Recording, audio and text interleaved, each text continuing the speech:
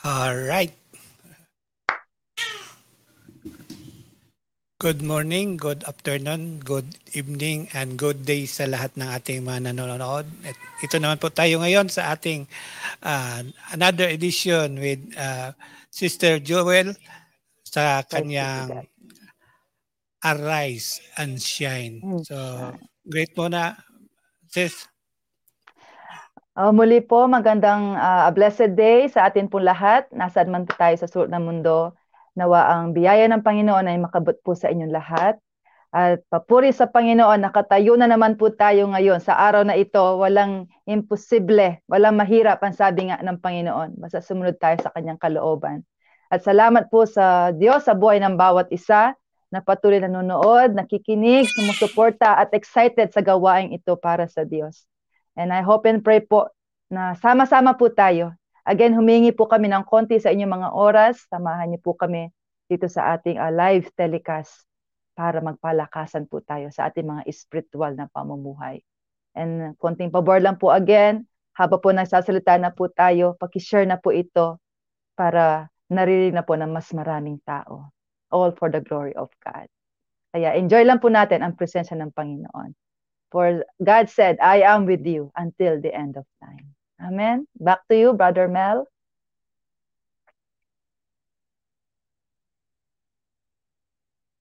Wala po kayong voice, Kuya. Ayan, Ayan. konting announcement lang. Kung i-take down tayo ni Facebook since we are on monitored and censored at saka ni YouTube, you can view us in our GMN social network. Doon, makikita nyo itong live natin. At the same time, ma-view nyo kami sa Rumble. Nandoon, mas safe doon at walang censorship. Kaya, ano lang tayo, alert lang tayo para hindi mapuputulan yung papanonood dahil talagang nakatotok sa atin ang mga mata ngayon ng ating mga kalaban dahil I think na ano na sila ngayon na ano yun, na-harm o ano tawag doon. Kaya ano lang tayo, share nyo lang sa lahat ng ating manonood para po mas ma-inform, marami pong malalaman ang iba. Okay? Amen. Praise God. Hallelujah. So bago po tayo mag-start, pwede po natin i-play muna yung awit, Kuya, na Arise and Shine para po ating mga tagapakinig ay ma-empowered po sa napakagandang awiting ito.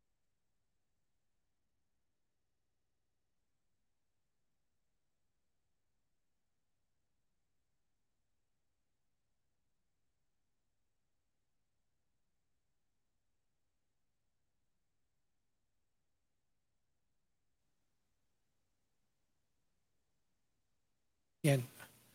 Mikot Yan, lang. ayaw na naman. Pasensya na po mga kapatid sa mga nanonood. Talagang nahihirapan po tayo sa connections. But let us hope and pray na hindi po nila ito ma-turn down. Okay lang kung i-turn down nila, nakahanda naman tayo. Kaya Okay. i-warning na natin yung ating viewers in case na i-turn down Sabagay. man tayo. Nandun kayo sa Okay. maraming platform ginawa natin. Amen. Okay. Hallelujah. Amen. Ayan. Thank you, Lord. Yes, people of God, all over the world, the glory of the Lord is risen upon us. Let's rise up. Let's shine. Arise, shine, for your light has come. Your light has come. Glory of the Lord has risen upon you. Rise, shine, arise, shine, for your light has come. Hallelujah. Arise, shine, for your light has come. Your light has come. The glory of the Lord has risen upon you. Rise, shine, arise, shine, for your light has come.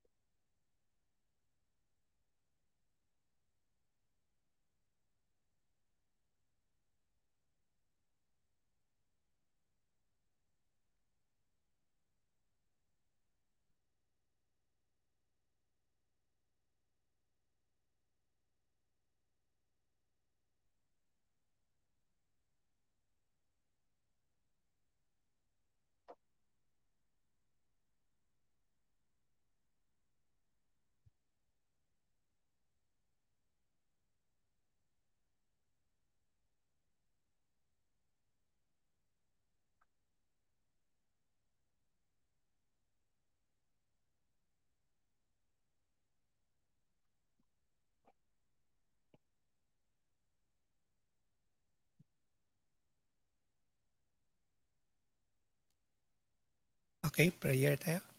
Ayan, praise be to God. Hallelujah.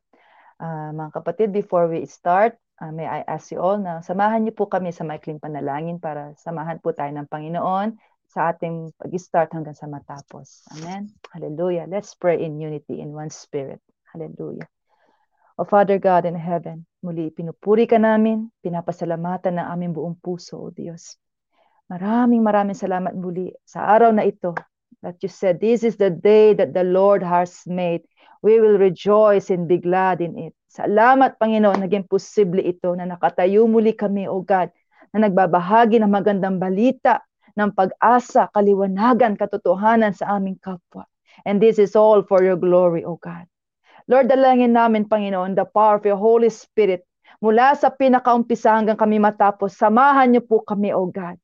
For we declare, Father, and we admit that without you, we are nothing, O God. But with you, nothing is impossible and nothing is too difficult, ang sabi mo, O Diyos. Kaya samahan niyo po kami ni Brother Mel, maging sa mga kapatiran namin nanonood all over the world. Fill our hearts, fill our mind, Father, with the joy that comes from your Spirit, O Lord.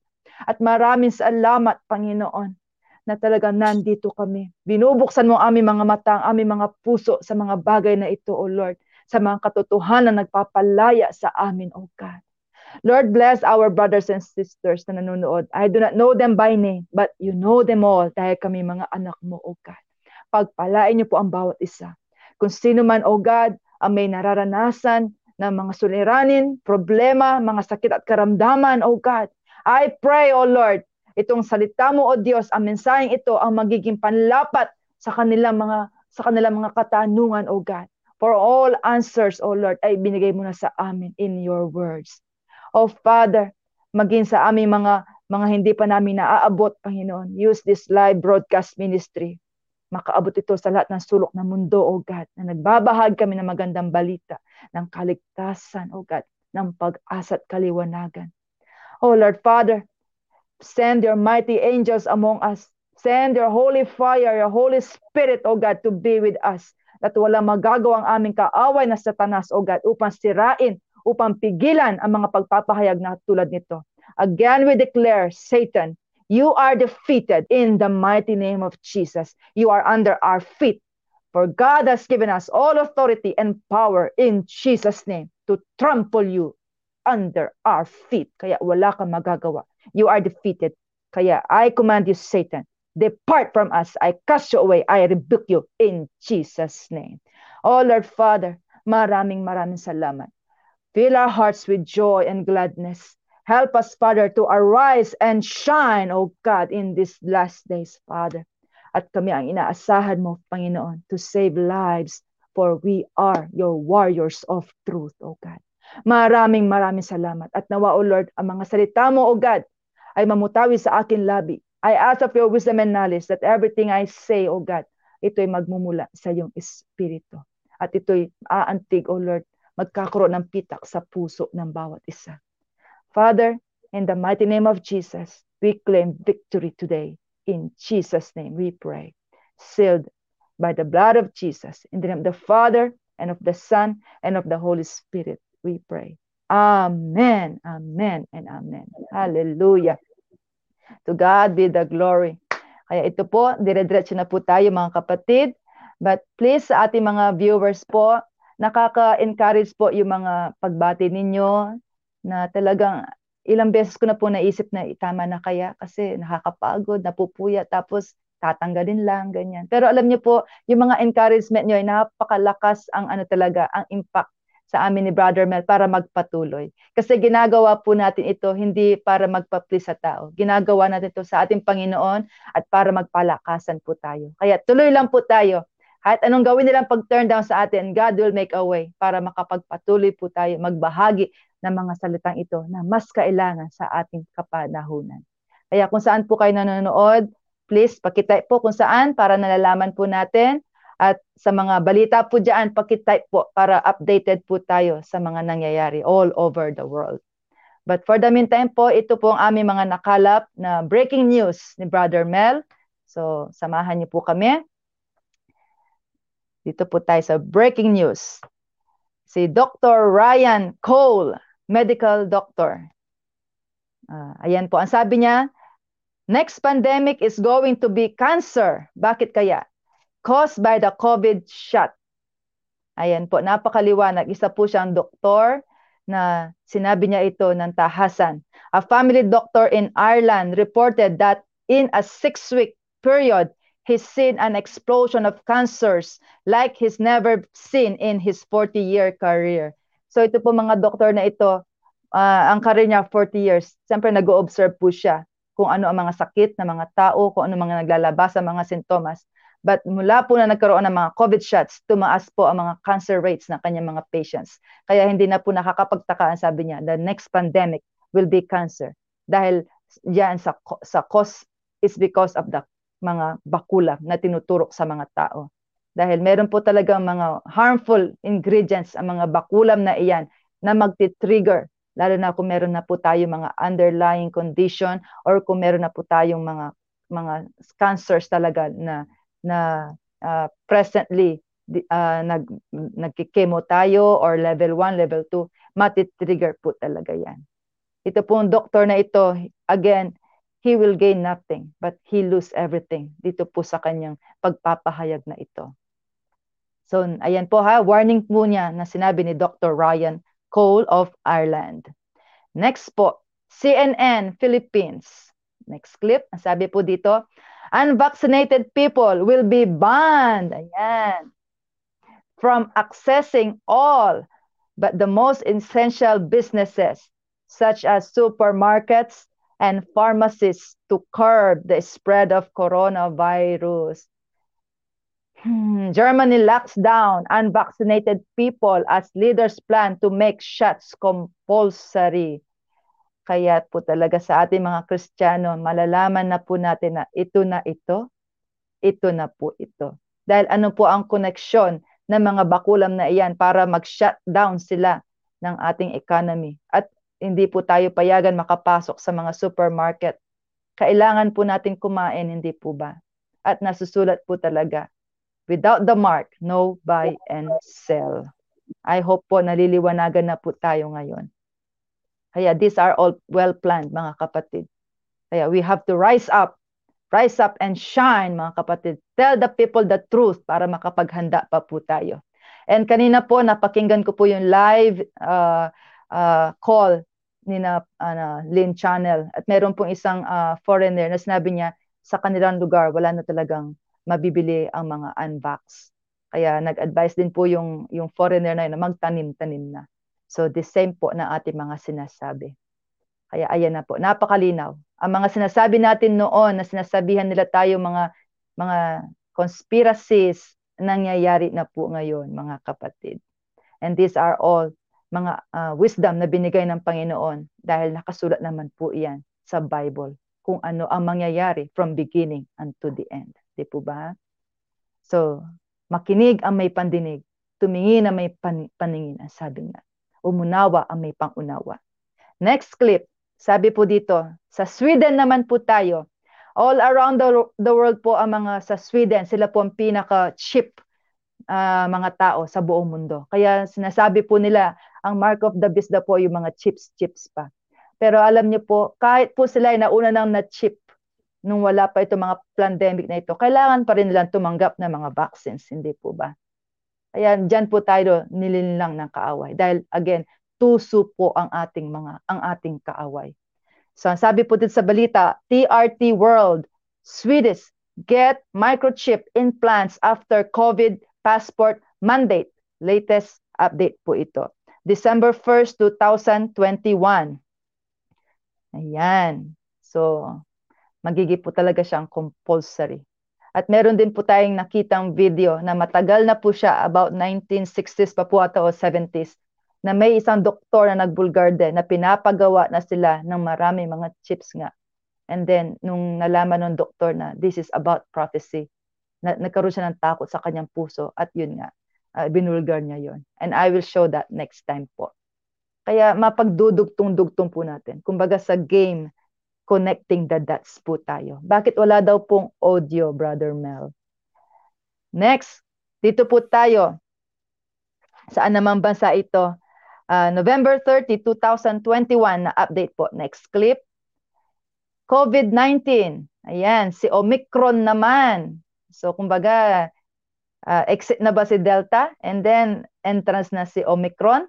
Variant, highly infectious and booster jobs may be double. Need double dose pa daw po, sabi ni Moderna CEO. Oh my God. Ano pong gagawin nila sa ating mga katawan? Para na lang tayo yung pincushion ba talaga na kung ano ang sasabihin nila? Sunod lang po. Kaya, mga kapatid, again, ang pinaglalaban po natin ay ating mga kalayaan at karapatan. Hindi po mga privilege lang na makukuha natin sa mga turok na yan. Muli po, kapag ayaw na po natin ng mga turok, yung mga privilege na natatanggap natin nung nagpapaturok tayo, mawawala din po yan. Kaya what we are doing here is we are fighting for what is true, what is good, what is noble, what is just, ang sabi nga, para ma-win back natin ang ating mga freedom na nais nilang kunin. Kasi kung katulad nito, nananakot na naman sila na ang Omicron daw ay highly infectious at kailangan ng double dose, magiging sunod-sunuran na lang ba tayo? Kaya wag po mga kapatid. We have to know, we have to research, and we have to balance po. We ask God for wisdom para malaman natin ang katotohanan sa parang katotohanan. Ganyan po ang ating kaaway na Satanas. He is a liar and a father of lies. He is a liar from the beginning, ang sabi nga. Kaya ang sinasabi niya, parang totoo. Pero ang katotohanan po, yun ay kasinungalingan. Napakahirap pong ma-detect ng kasinungalingan kapag ito ay malapit sa katotohanan. Di po ba? Next, I think this is in New York. Next clip, sabi po dito, Moderna executive says company could have Omicron booster ready in March. Wow, ang bilis mga kapatid. Kanina rin po dito sa Japan, yung balita, 100 days lang daw po, makakagawa na sila ng bagong mga nawala bigla daw yung live ko, sabi nung kapatid ko. Please, kung nawawala po ang live, hanapin niyo po kami sa Rumble. Meron po kaming mga link na binibigay diyan. Rumble po, hindi matatanggal. And then, sabihin ko lang po sa kapatid ko kasi nanonood po siya sa sa YouTube siguro para hindi mawala yung niya, yung connection niya sa atin. Sabi po sa balita kanina, Maharlika page. For 100 days daw po, pwede na silang gumawa nito mga new vaccines. Oh, napakabilis. Alam niyo po ba ang paggawa ng isang effective, safe vaccines it will take about 10 years or more. Kasi dadaan pa po yan sa mga clinical trials na mga daga, mga guinea pig, na mga hayop muna ang ititest nila. Pero anong gagawin nila? So wala na yung mga testing na yun sa hayop, diretso na ba sa tao? Kaya napapailing na lang po talaga ako. Kaya wake up, ang sabi ko talaga. Nagsasalita ako sa galit ko sa mga masasamang ito. Remember, ang ating kaaway po, hindi ang kapitbahay, hindi ang ating kapatid, hindi ating mga magulang, dahil mga victims din po sila. Nalinlang din po sila. Ang ating kaaway sa ating labanang ito are the evil forces, mga kapatid. Itong mga rulers, mga powers, mga dominions, mga territories, ang sabi nga, evil forces in the air. Yan po ang ating mga kalaban at ating sila ine-expose. That's why we are doing this live ministry, to expose the work of darkness. We do not partake sa kanilang mga masamang gawa, ang sabi nga, but expose them. Kaya ito po sinasabi nilang, boosters will be ready in March. Beware, mga kapatid. These are not vaccines. These are injections na meron silang ilalagay na hindi natin alam talaga because they are not so crystal clear kung anong ginagawa nila. But we who have the mind of Christ, we know. Alam po natin dahil ang Diyos ang nagbibigay ng warning sa atin. And then, South Africa naman po tayo. Next clip, please.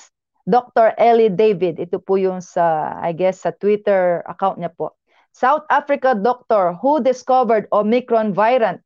Ito naman po ang sabi. Symptoms seems to be very mild. Kanina sabi nila very infectious, hindi po ba? At ito namang doctor na sa South Africa kung saan nakita yung unang variant nito, sabi naman very mild. So sino ang totoo, mga kapatid? Linilito nila ang mga tao.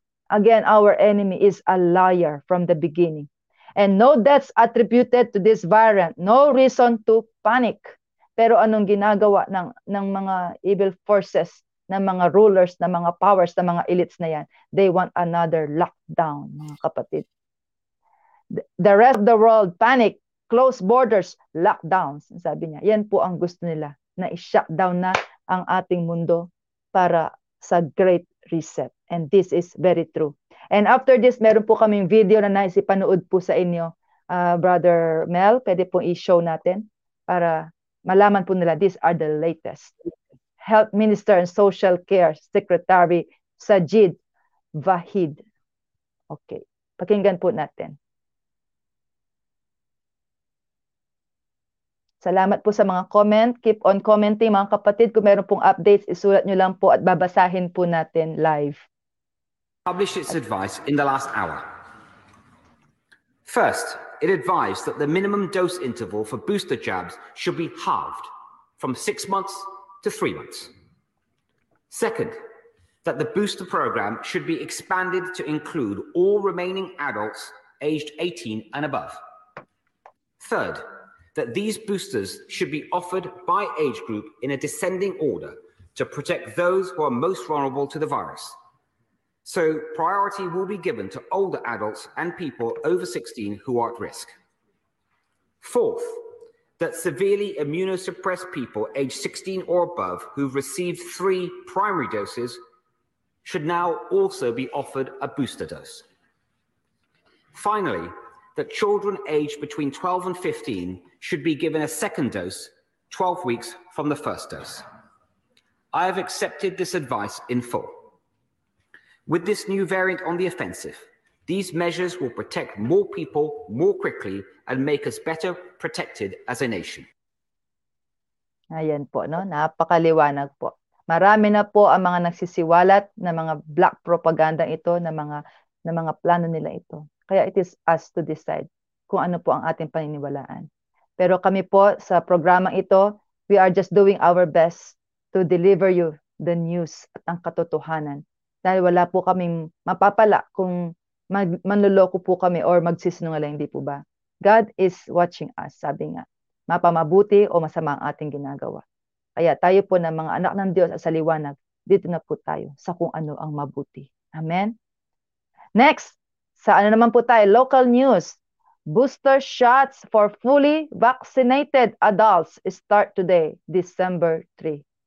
Ayan po, napakaliwanag po. Nung una, sabi lang nila, 2 lang ay fully vax na. Pero ano to mga boosters na yan?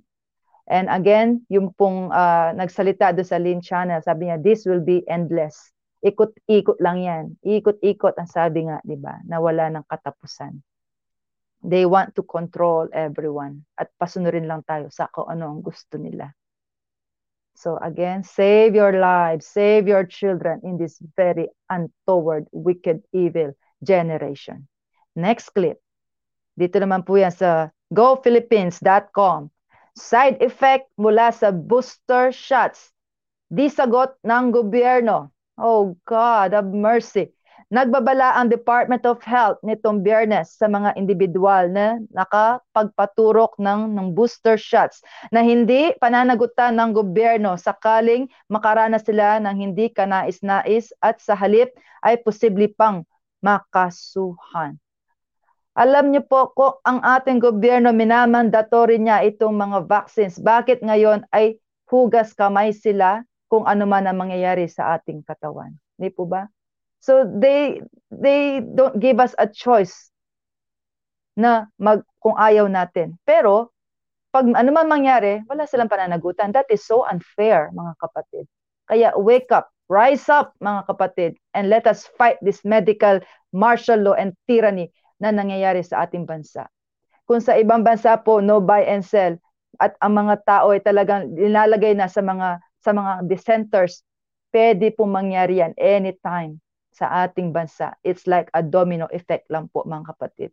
Kaya habang hindi pa po nangyayari, we have to guard up. We have to fight. Rise up, mga kapatid. And tell the people, aware the people, educate the people, maging ang ating mga kapulisan, ang ating mga militar. Dahil muli po, kapag nakuha natin ang simpatsya ng mga PNP, ng ating mga militar, 60% panalo po tayo sa ating mga pinaglalabang ito. Amen? Hallelujah. Oh Father, help us God. And then, next clip, ito po yung video na aking gustong i-show last time na hindi ko makita. That in every botelya, meron pong luciferase na ingredients yan.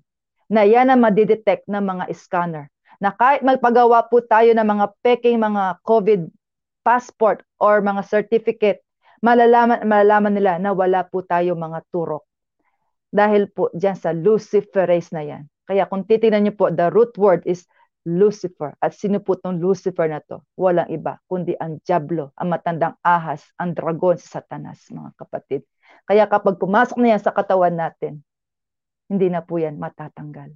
Amen? At ito rin po ang malakas kong conviction na itong mga turok na ito na po ang marka, or who knows, these are, kumbaga, ushering us in the totality of the mark of the beast. Kaya kung nalalaman po natin na ito na pala yun, wag na po tayo mag-step in, mga kapatid. Turn back, save our lives and our children. And please watch this video po. Ito po ay conference noon na ang guest speaker ay si Dr. Christian Northrup. Pinatunayan niya po na without the box nga, malalaman ng scanner at hindi natin sila maloloko.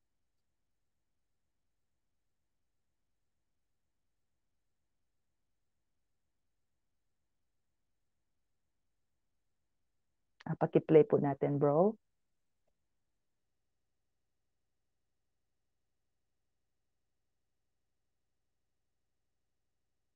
Wala po siyang voice, bro. Nawala. Nawala. Nawala ang sound. Oh Lord God, have mercy. Pero ito po yung video na ilang beses na po tinanggal na din sa aking account. Na sinasabi ni Dr. Christian na hindi ka makakalusot lalo sa mga airports dahil madedetect ng scanner kung wala ka. Luciferase SM102 that can track you. A friend just reported she had one of those fake vaccine flight passports and went through the thing at the airport for an international flight. What they said to her is, "We know you didn't have the vaccine." You know why? Because they got stuff in there to track you. Also, I just learned from Dr. Ryan Cole that in order to get the mRNA into your cells, they needed to change something in your immune system so that it would no longer recognize the fake mRNA, the synthetic mRNA, as an invader. So there's a thing called toll-like receptors. They changed one nucleotide, and it then shuts down your innate immunity. And so what we're seeing in medicine is you get the shot and you get shingles comes back up. People who are in remission from cancer are getting cancer. It is overwhelming. Okay, they also contain kidney, fetal DNA, optic nerve, or I think it's something from the eye of an aborted fetus and something from the lung of an aborted fetus. Also contains polyethylene glycol. 70% of people are allergic to it, so it creates anaphylaxis. The other thing that they have is polysorbate 80. This is an emulsifier to get things across the blood-brain barrier that the blood-brain barrier given to you by God is supposed to keep out.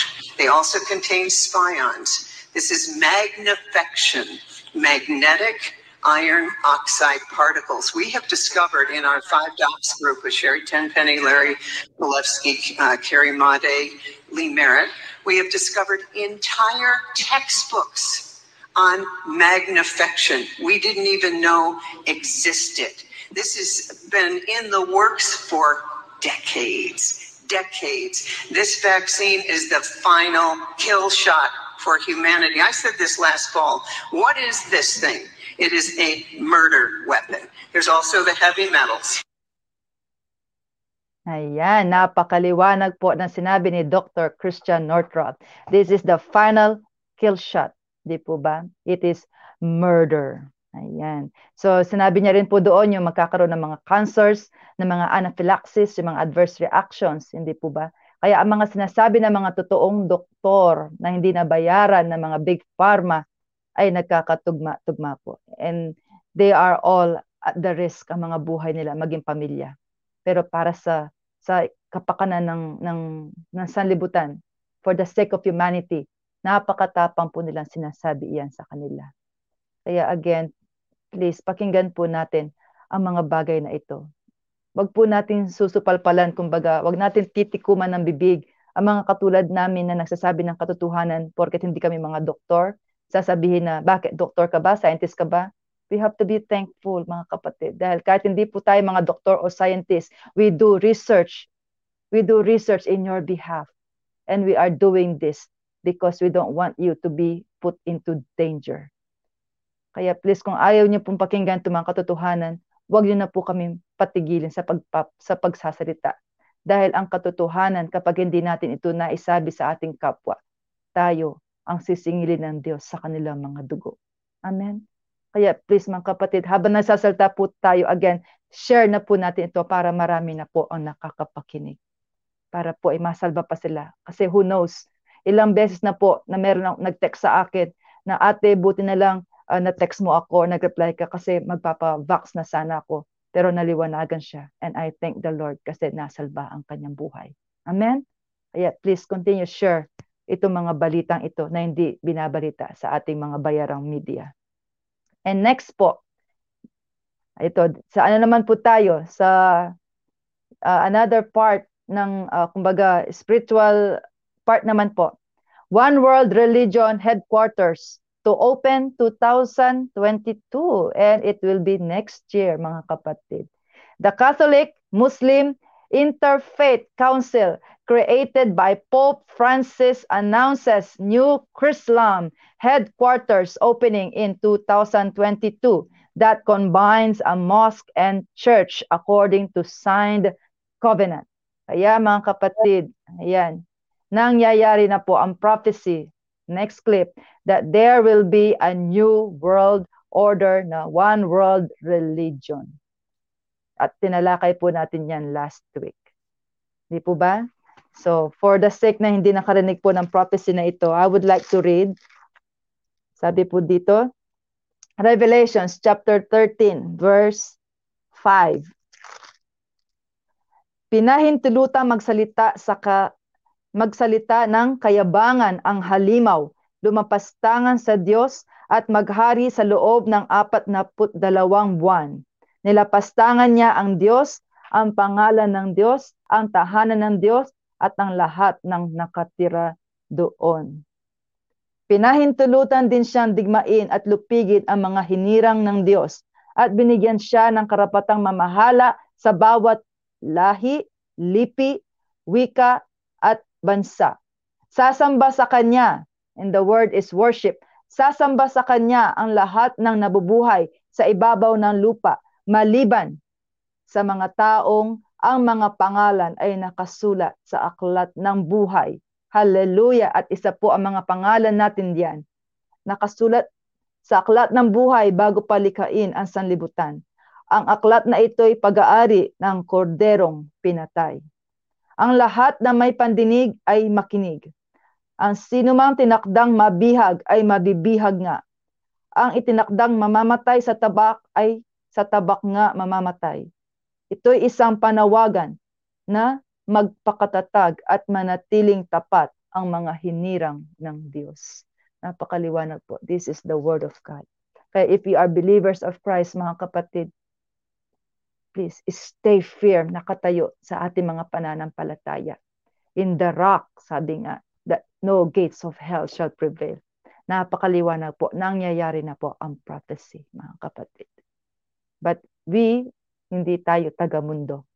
We are citizens of heaven. Hallelujah. Kaya ano man ang mangyari sa mundo, mga kapatid, Huwag po tayong magulumihanan. God said, kapag nakikita natin nangyayari ang mga bagay na ito, magalak kayo because your salvation draw nigh dahil malapit na ang inyong katubusan. Hallelujah.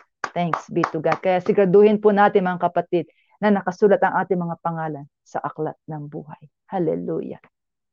So ito po, Brother Mel, meron po ba kayong update sa kung ano nangyari noong November 29 to December 1 dyan po sa Pilipinas to update our listeners abroad din po?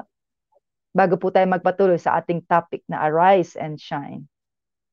Kumusta po ang naging ano nyo dyan, activity? Konting update lang po, please. Actually, meron tayong event ngayong December 8. Wow. Is ano lang tayo, mag-ipon-ipon sa labas ng kung meron kayong Freedom Park anywhere in your place. Doon kayo mag-tipon-tipon para po magpahayag ng conduct tayo ng ating prayer para sa mga naging victim ng nitong vaccine, nitong experimental vaccine. At the same time, ipapakita natin sa ating gobyerno na nandyan tayo sa paligid na nagkakaisa na ayaw pa rin natin magpaturok. So we encourage sa lahat ng mga Gising Maharlika group or sa anywhere in your region na mag-join tayo, magkakaisa tayo kung wala man kayong Freedom Park, kahit dyan sa kanto na mas maraming nakakakita sa inyo, pwede kayong ng kandila para sa prayer niyo. At the same time, kung meron kayong mga placards na para sa stop itong medical tyranny na kanilang ginagawa, ay pwede nating maihiyag. So sa good news, sa ngayon, meron nang nag-file ng kaso sa AETF at saka sa DOH. Pinailan na ni Attorney Pontanilla. Kanina nag-program dito sa Gising Maharlika. At the same time, ang mga taga CDCPH ay meron silang guest din na foreigner na ongoing na rin yung kaso ng Nuremberg trial. So, konting-konti na lang, kailangan na natin maihayag, magkakaisa tayo dahil para talagang magising natin yung nasa ating gobyerno na naging bulag sila at sunod-sunura na lang dito sa gustong ipapahayag sa kanila dahil nasilaw sila sa maybe sa grant or sa loan or sa kaya nagmamadali silang iturok yung vaccine na yan. So balita, ang vaccine na yan ay malapit nang mag-expire. Kaya in-encourage ng lahat na magpaturok na daw kayo dahil hindi na daw masyado ito effective. Kaya laser na lang daw yung makukuha nyong adverse effect. Pero para sa atin, once yung pagkain nga na mag-expire, di na natin kakainin yan. Itatapon na natin yan o isasauli na natin yan sa kung saan yan galing. So kung kayo mag-avail yan sa kanilang ginagawa ay talagang nabubulagan na rin kayo at na dala na kayo sa kanilang mga promises. Kaya pananakot. Be aware tayo, share lang po natin lagi. So, yung sa mga natatakot, wag na po kayong matatakot. Marami na po tayong abogado ngayon na pwedeng tutulong sa atin. At yung mga empleyado na pinipilit na magpaturok, maraming yung balita na bumabaliktad na yung mga nagdi-declare ng no job din. Ay nagtawag ang yung Department of Employment na kailangan bayaran na ng mga company yung mga ayaw magpaturok. Kaya dahan-dahan na nagigising natin. Kaya lumabas na rin tayo sa mainstream media, sa mga balita, thanks to Sir Nick Perlas at sa ibang mga grupo. So we need our unity. Kailangan lang natin magkaisa talaga para labanan ito dahil kung magkawatak-watak tayo, yun ang gusto nila para hindi tayo makagawa ng aksyon. So suportahan natin yung mga prayer rally na marami rin gumagawa. Sa Cebu may gumagawa ng prayer rally, sa Cagayan de Oro at sa ibang place. Kung wala mang gumagawa ay kung wala, edi ikaw na yung gumawa dyan. Yes. Kumilos Tama. dyan. Magsimula ka sa sarili mo, then may makakilalang sa iyo, then mag-ipon-ipon hanggang dumami tayo. Dahil maraming pong wala ding alam na meron palang batas na kayang ipaglaban yung ating karapatan at ating kalayaan na mabuhay. And of course, our body is our choice kung ano yung ating ilan. Okay. Salamat kay Sis Joel Praise sa be to kanyang God. mga balita at mga information na hindi nyo nalalaman. Kaya keep on sharing lang natin dito. Suportahan natin itong ating mission dahil tayo ngayon ay warrior ng kaliwanagan. So ang nasa kadiliman ngayon, ayan, patuloy tayong sinusuppress, pinipipilit nilang binabagsak yung ating live stream, itong mga live broadcast. Maraming kababalaghan, nawawala yung audio, nawawala yung video, napuputol. Kaya marami tayong platform. So kung kayo ay doon sa naputol na video, tingnan niyo lang yung sa description. May mga link yan para kayo makapagsunod, makapagpatuloy pa. Kaya no one can stop us. Amen. Dahil sa katotohanan tayo, and kung nasa katotohanan tayo, sino man yung hahadlang ay maaari din natin sasagasaan. Kaya tuloy lang natin. Okay po sharing. So yun lang. Amen. Praise God. Nakaka-encourage talaga and very well said, mga kapatid. Totoo po ang sabi ni Brother Mel na kailangan natin mag-unify. We have to be united. Because if there's agreement, ang sabi nga ng Bible, there is power. Kung ang mga kaaway nga, they are so united, di po ba? Tayo pa kaya? Minsan natatalo po ang mga anak ng Diyos, ang mga Kristiyano, kasi as a body of Christ, kanya-kanya tayo ng gawain. But if we unite, malakas ang ating pwersa at talagang madudumog natin ang mga kaaway na yan. All in the power of God. Amen? Kaya arise and shine. Tamang-tama po ang ating topic ngayon. As a Christians po, and I know karamihan po sa ating mga viewers are Christians, this is a call. I beseech you mga kapatid, let's all arise and shine. Amen? Hallelujah. So ayan po, magdire-diretso na po tayo. Ito po ang ating topic ay para sa lahat po. And I know, magiging pong kalakasan sa bawat isa. Kaya kung meron po tayong mga Bible, samahan niyo po akong magbukasan dito sa Revelations chapter 11. Ito po ay isang topic na hindi masyado natatopic sa mga churches. Dahil hanggang ngayon, hindi po sila sure kung sino ba itong dalawang ito. But with the help of God and through His words, ating pong himay-himayin at malalaman natin at the end kung sino po itong dalawang ito. Amen? So let's read. Pahayag chapter 11. I'm using Magandang Balita Bible. Ang dalawang saksi. Pagkatapos, binigyan ako ng isang panukat na parang tungkod at sinabihan, tumayo ka at sukatin mo ang templo ng Diyos at ang dambana at bilangin mo ang mga sumasamba roon. Ito po ay vision na natanggap ng ating disipulo na si John the Revelator. Siya po ang author ng Revelation. And again, nakasulat po, mapalad ang mga bumabasa, nakikinig at sumusunod sa mga nakasulat sa aklat na ito dahil malapit na itong matupad. Amen? Verse 2, kaya mapalad ka kapatid if you are reading with us and if you are here, this message is for everyone. At hindi po naging aksidente na nandito tayo nakatutok sa live ministry na ito. Ngunit huwag mo nang sukatin ang mga bulwagan sa labas ng templo, sapagkat ibinigay na iyon sa mga taong di kumikilala sa Diyos. Yuyurakan nila ang banal na lungsod sa loob ng 42 buwan.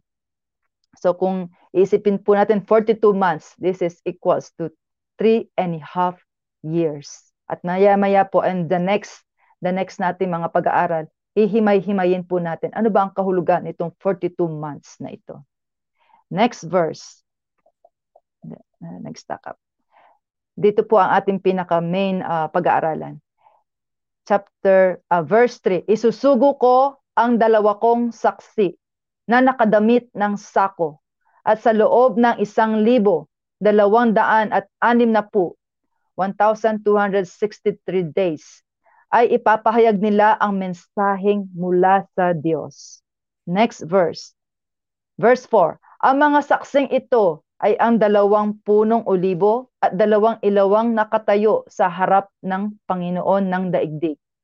Kapag may nagtangkang manakit sa kanila, may lalabas na apoy sa kanilang bibig at tutupukin ang kanilang mga kaaway. Ito pong verse na ito ang naging answered prayer ko when Brother Mel asked, ano magiging title ng ating page? Kuya, I will pray for a while. And then the Lord remind me of this, na nagbabagang apoy na maghuhulag po sa ating mga labi. Amen. Kaya kapag may nagtangkang manakit sa kanila, may lalabas na apoy sa kanilang bibig at tutupukin ang kanilang mga kaaway. Hallelujah. And right now, sa ating mga pagpapahayag, natutupok po ang ating mga kaaway in the spiritual realm na hindi natin nakikita. But for sure, nagagapi po natin sila. For their weapons are lies and deception, but our weapons are truth. Hallelujah. At kailanman, hindi mananagumpay ang kasinungalingan laban sa katotohanan at ang kadiliman laban sa kaliwanagan. Amen? Hallelujah. Sa gayon, sa ganoong paraay, mamamatay ang sinumang magtangkang manakit sa kanila. Next verse. May kapangyarihan silang isara ang langit upang hindi umulan sa panahon ng pagpapahayag nila ng mensaheng mula sa Diyos. May kapangyarihan din silang gawing dugo ang tubig at magpadala ng anumang salot sa lupa tuwing naisin nila. We will imagine, napaka-powerful ng 2 saksing ito, hindi po ba? Na sa anumang oras na gusto nila, pwede sila magpaulan ng mga salot o ng mga bato o ng mga gawing dugo ang tubig. Wow! Who are these prophets or these witnesses, mga kapatid? And I know, excited din po kayong malaman kung sino sila. At kung meron po kayong idea kung sino sila, pakisulat lang po sa ating mga comments para po paunti-unti ay ating napag-aaralan at nabibigyan linaw kung sino po ang 2 ito. Next verse. Pagkatapos nila magpatotoo, aahon ang halimaw na nasa napakailalim na hukay at makikipaglaban sa kanila. Matatalo sila. So, ito po, no, makapangyarihan din itong mga witnesses na ito, itong saksi na ito, na makakapagpaapoy sila anumang oras, magiging dugo ang tubig kung anong oras man nila naisin. Pero sa verse na ito, matatalo sila, ang sabi po. At nakakalungkot po kung isipin natin, di ba? Matatalo sila at mapapatay ng halimaw. At ang kanilang bangkay ay mahandusay sa lansangan ng dakilang lunsod na ang patalinhagang pangalan ay Sodoma o Ehipto, kung saan ipinako sa krus ang kanilang Panginoon. Next verse. Sa loob ng 3 kalahating araw, ang kanilang mga bangkay ay pagmamasdan ng mga tao mula sa iba't ibang lahi, lipi, wika at bansa. At hindi papayagan ang mga ito na mailibing ang mga bangkay dahil nga galit na galit sila sa mga witness na ito, sa mga propetang ito. Magagalak ang lahat ng tao sa daigdig dahil sa pagkamatay ng 2 saksi. Magdiriwang sila at magbibigayan ng mga regalo sapagkat ang 2 propetang iyon ay nagdulot sa kanila ng labis na kahirapan. Dahil nga sa kanilang pagpapahayag, may lumalabas na apo sa kanilang mga labi and who knows, sasaktan sila, hindi po ba? Kaya ganun kagalit ang mga tao na hindi kumikilala sa Diyos. At talagang magsiselebrate sila kapag natalo sila. Verse 11, pagkatapos, ito po, namatay nga sila, pero pagkatapos ng 3 kalahating araw, pumasok sa kanila ang hininga ng buhay mula sa Diyos. Hallelujah! Sila'y tumayo at labis na nasindak ang mga nakakita sa kanila. Pagkatapos ay narinig nilang nagsalita ang isang malakas na tinig mula sa langit. Umakyat kayo rito.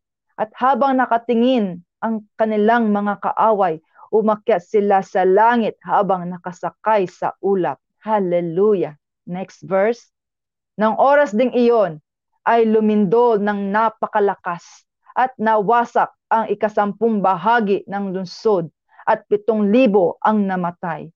Ang mga natirang tao, ito po ang maganda sa sa nangyari niya. Ang mga natirang tao ay natakot. Sila na umuusig sa mga propeta, sila na hindi nakikinig sa mga babala ng mga propeta. Ang nangyari po sa kanila dahil nasaksihan nila itong pangyayaring ito. Sila ay natakot at niluwalhati nila ang Diyos ng kalangitan. Hallelujah. Natapos ang ikalawang lagim at ang ikatlong lagim ay malapit na. Hallelujah. Bless your words, Father. Kaya talaga pong ito ay napakalalim na propesya. At even now, as I've said a while ago, hindi po ito masyadong natatapik sa ating mga churches. I remember isang beses lang po itong nabanggit sa aming church noon na sinabi ng pastor namin na ito daw po yung propeta. And paunti-unti po i-breakdown natin. So next clip. Who are these two witnesses? And I know kayo rin po may idea kung sino po sila. So marami po nagsasabi, next clip, na it might be Moises. Bakit po? Dahil si Moises ay isinugo ng Diyos para ilabas ang kanyang mga kababayang mga Hudyo, hindi po ba? At siya din ang nakasulat sa Bible na nagpadala ng mga plagues, ng mga salot, dahil nga sa katigasan ng ulo ng Parao. Pero yun po ay talagang pinapatigas ng Diyos ang puso ng Parao para mapatunayan na ang Diyos ni Moises ang makapangyarihan sa lahat. Amen? Hindi po natin itatalaka ito in a deeper manner, pero ano ko lang po kung sino itong mga sinasabi ng mga preachers na pwedeng maging dalawang witness in the last days. So isa na po yan si Moises, na kumbaga pasok rin po sa qualifications dahil siya ay may kapangyarihan magpadala ng mga salot sa anumang oras niyang naisin. Siya ang nag-ano doon sa basto niya doon sa tubig at naging dugo, hindi po ba? At iba't ibang klase mga salot, mga palaka, mga kuto, hindi po ba? Iba't ibang salot. Next, meron din po na nagsasabing maybe si Enoch. Kasi si Enoch ay isang lingkod ng Diyos na rapture. Kung babasahin po natin dito sa Genesis, next verse po, Genesis chapter 5, verse 21 to 24. And Enoch lived 65 years and begot Methuselah. So siya po ang tatay ni Methuselah at nabuhay siya ng 65 years. And Enoch walked with God at siya po ay namuhay na kasama ang Panginoon. After he begot Methuselah, 300 years. Kung isipin po, ang haba ng mga buhay ng mga tao noon. No? So nagkaanak siya in 65 years na si Methuselah. And then nabuhay pa siya ng another 300 years. At nagkaroon siya ng anak and he begot the son and daughters. And all his days of Enoch were 365 years. Nabuhay siya ng 365. Imaginin po natin ngayon. Grabe. Oh Lord. Grabe. Ang haba ng buhay ng mga tao. Pero kung mababasa po natin sa Bible, naging 120 na lang ang magiging maximum na buhay ng tao. And Enoch walked with God and he was not. Sa Tagalog po, hindi siya nakita. And God took him. So, na-rapture po si Enoch. So, pasok din po siya doon sa qualification na muling ipapadala ng Panginoon. Dahil nakasulat po sa Bible, lahat tayo ay mamamatay. Di po ba? Pero itong si Enoch at may isa pa na si Elijah, next verse po, ay na-rapture din po siya. And alam din po natin ang istoryang ito. Di po ba? Kaya may nagsasabi po na buhay pa hanggang ngayon sina Enoch and Elijah dahil sila po ay na-rapture at kailangan silang bumaba para sila ay mamatay physically. But this is the understanding I received from God. Na tayo po, di ba, kung mara-rapture din tayo, hindi rin tayo mamamatay physically. Pero ang sabi ng Bible, we will die. Wala pong contradiction doon, mga kapatid. Because I believe, noong pong tumanggap na tayo sa Panginoon, patay na itong ating physical. Patay na itong ating sariling desire. At ano ang nabubuhay sa atin ngayon? Ang Espiritu ng Panginoon. Amen? Kaya sabi nga, if we live for the Lord. If we die for the Lord. Whether we live or die, we are for the Lord. Meron pa nga to live is Christ, to die is gain. Kasi nga, wala nang kwenta itong ating mga buhay. Dahil ito ay para na sa Panginoon. Amen? Pero kino-consider lang po natin itong mga sinasabi ng mga theologians o mga Bible doctors na it might be Enoch or Elijah, Moises or Elijah. And hindi ko lang po naisama dito sa ating mga clips na mas malaki ang percentage na si Moises and Elijah dahil nakita po yan sa Jesus and Transfiguration. Kung naalala niyo po yung istorya, no? Na nakita nilang kausap ni Jesus si Elijah and si Moises. But, sino nga po ba itong talagang ilalabas na dalawang saksi? Next verse po. I-ano natin yung kay Elijah. Si Elijah nga ba ay isa? So basahin po natin dito sa Malachi chapter 4 verse 5. Behold, I will send you Elijah the prophet before the coming of the great and dreadful day of the Lord. Ba, nga, pasok, di po ba? Si Elijah nga ba? Next verse, sabi naman ng Matthew 17 verse 10. Ito'y tanong ng mga disipulo ni Jesus kasi alam din po nila ang kasulatan. And his disciple asked him, saying, why then say the scribes that Elias must come first? Tinanong po nila, bakit sinasabi ng kasulatan ng mga eskriba na mauuna muna si Elias? At ito po ang sagot ni Jesus. Next verse. And he answered and said, Elijah is coming. Oo, darating nga si Elijah, ang sabi po niya, and will restore all things. But I say to you, that Elijah already come.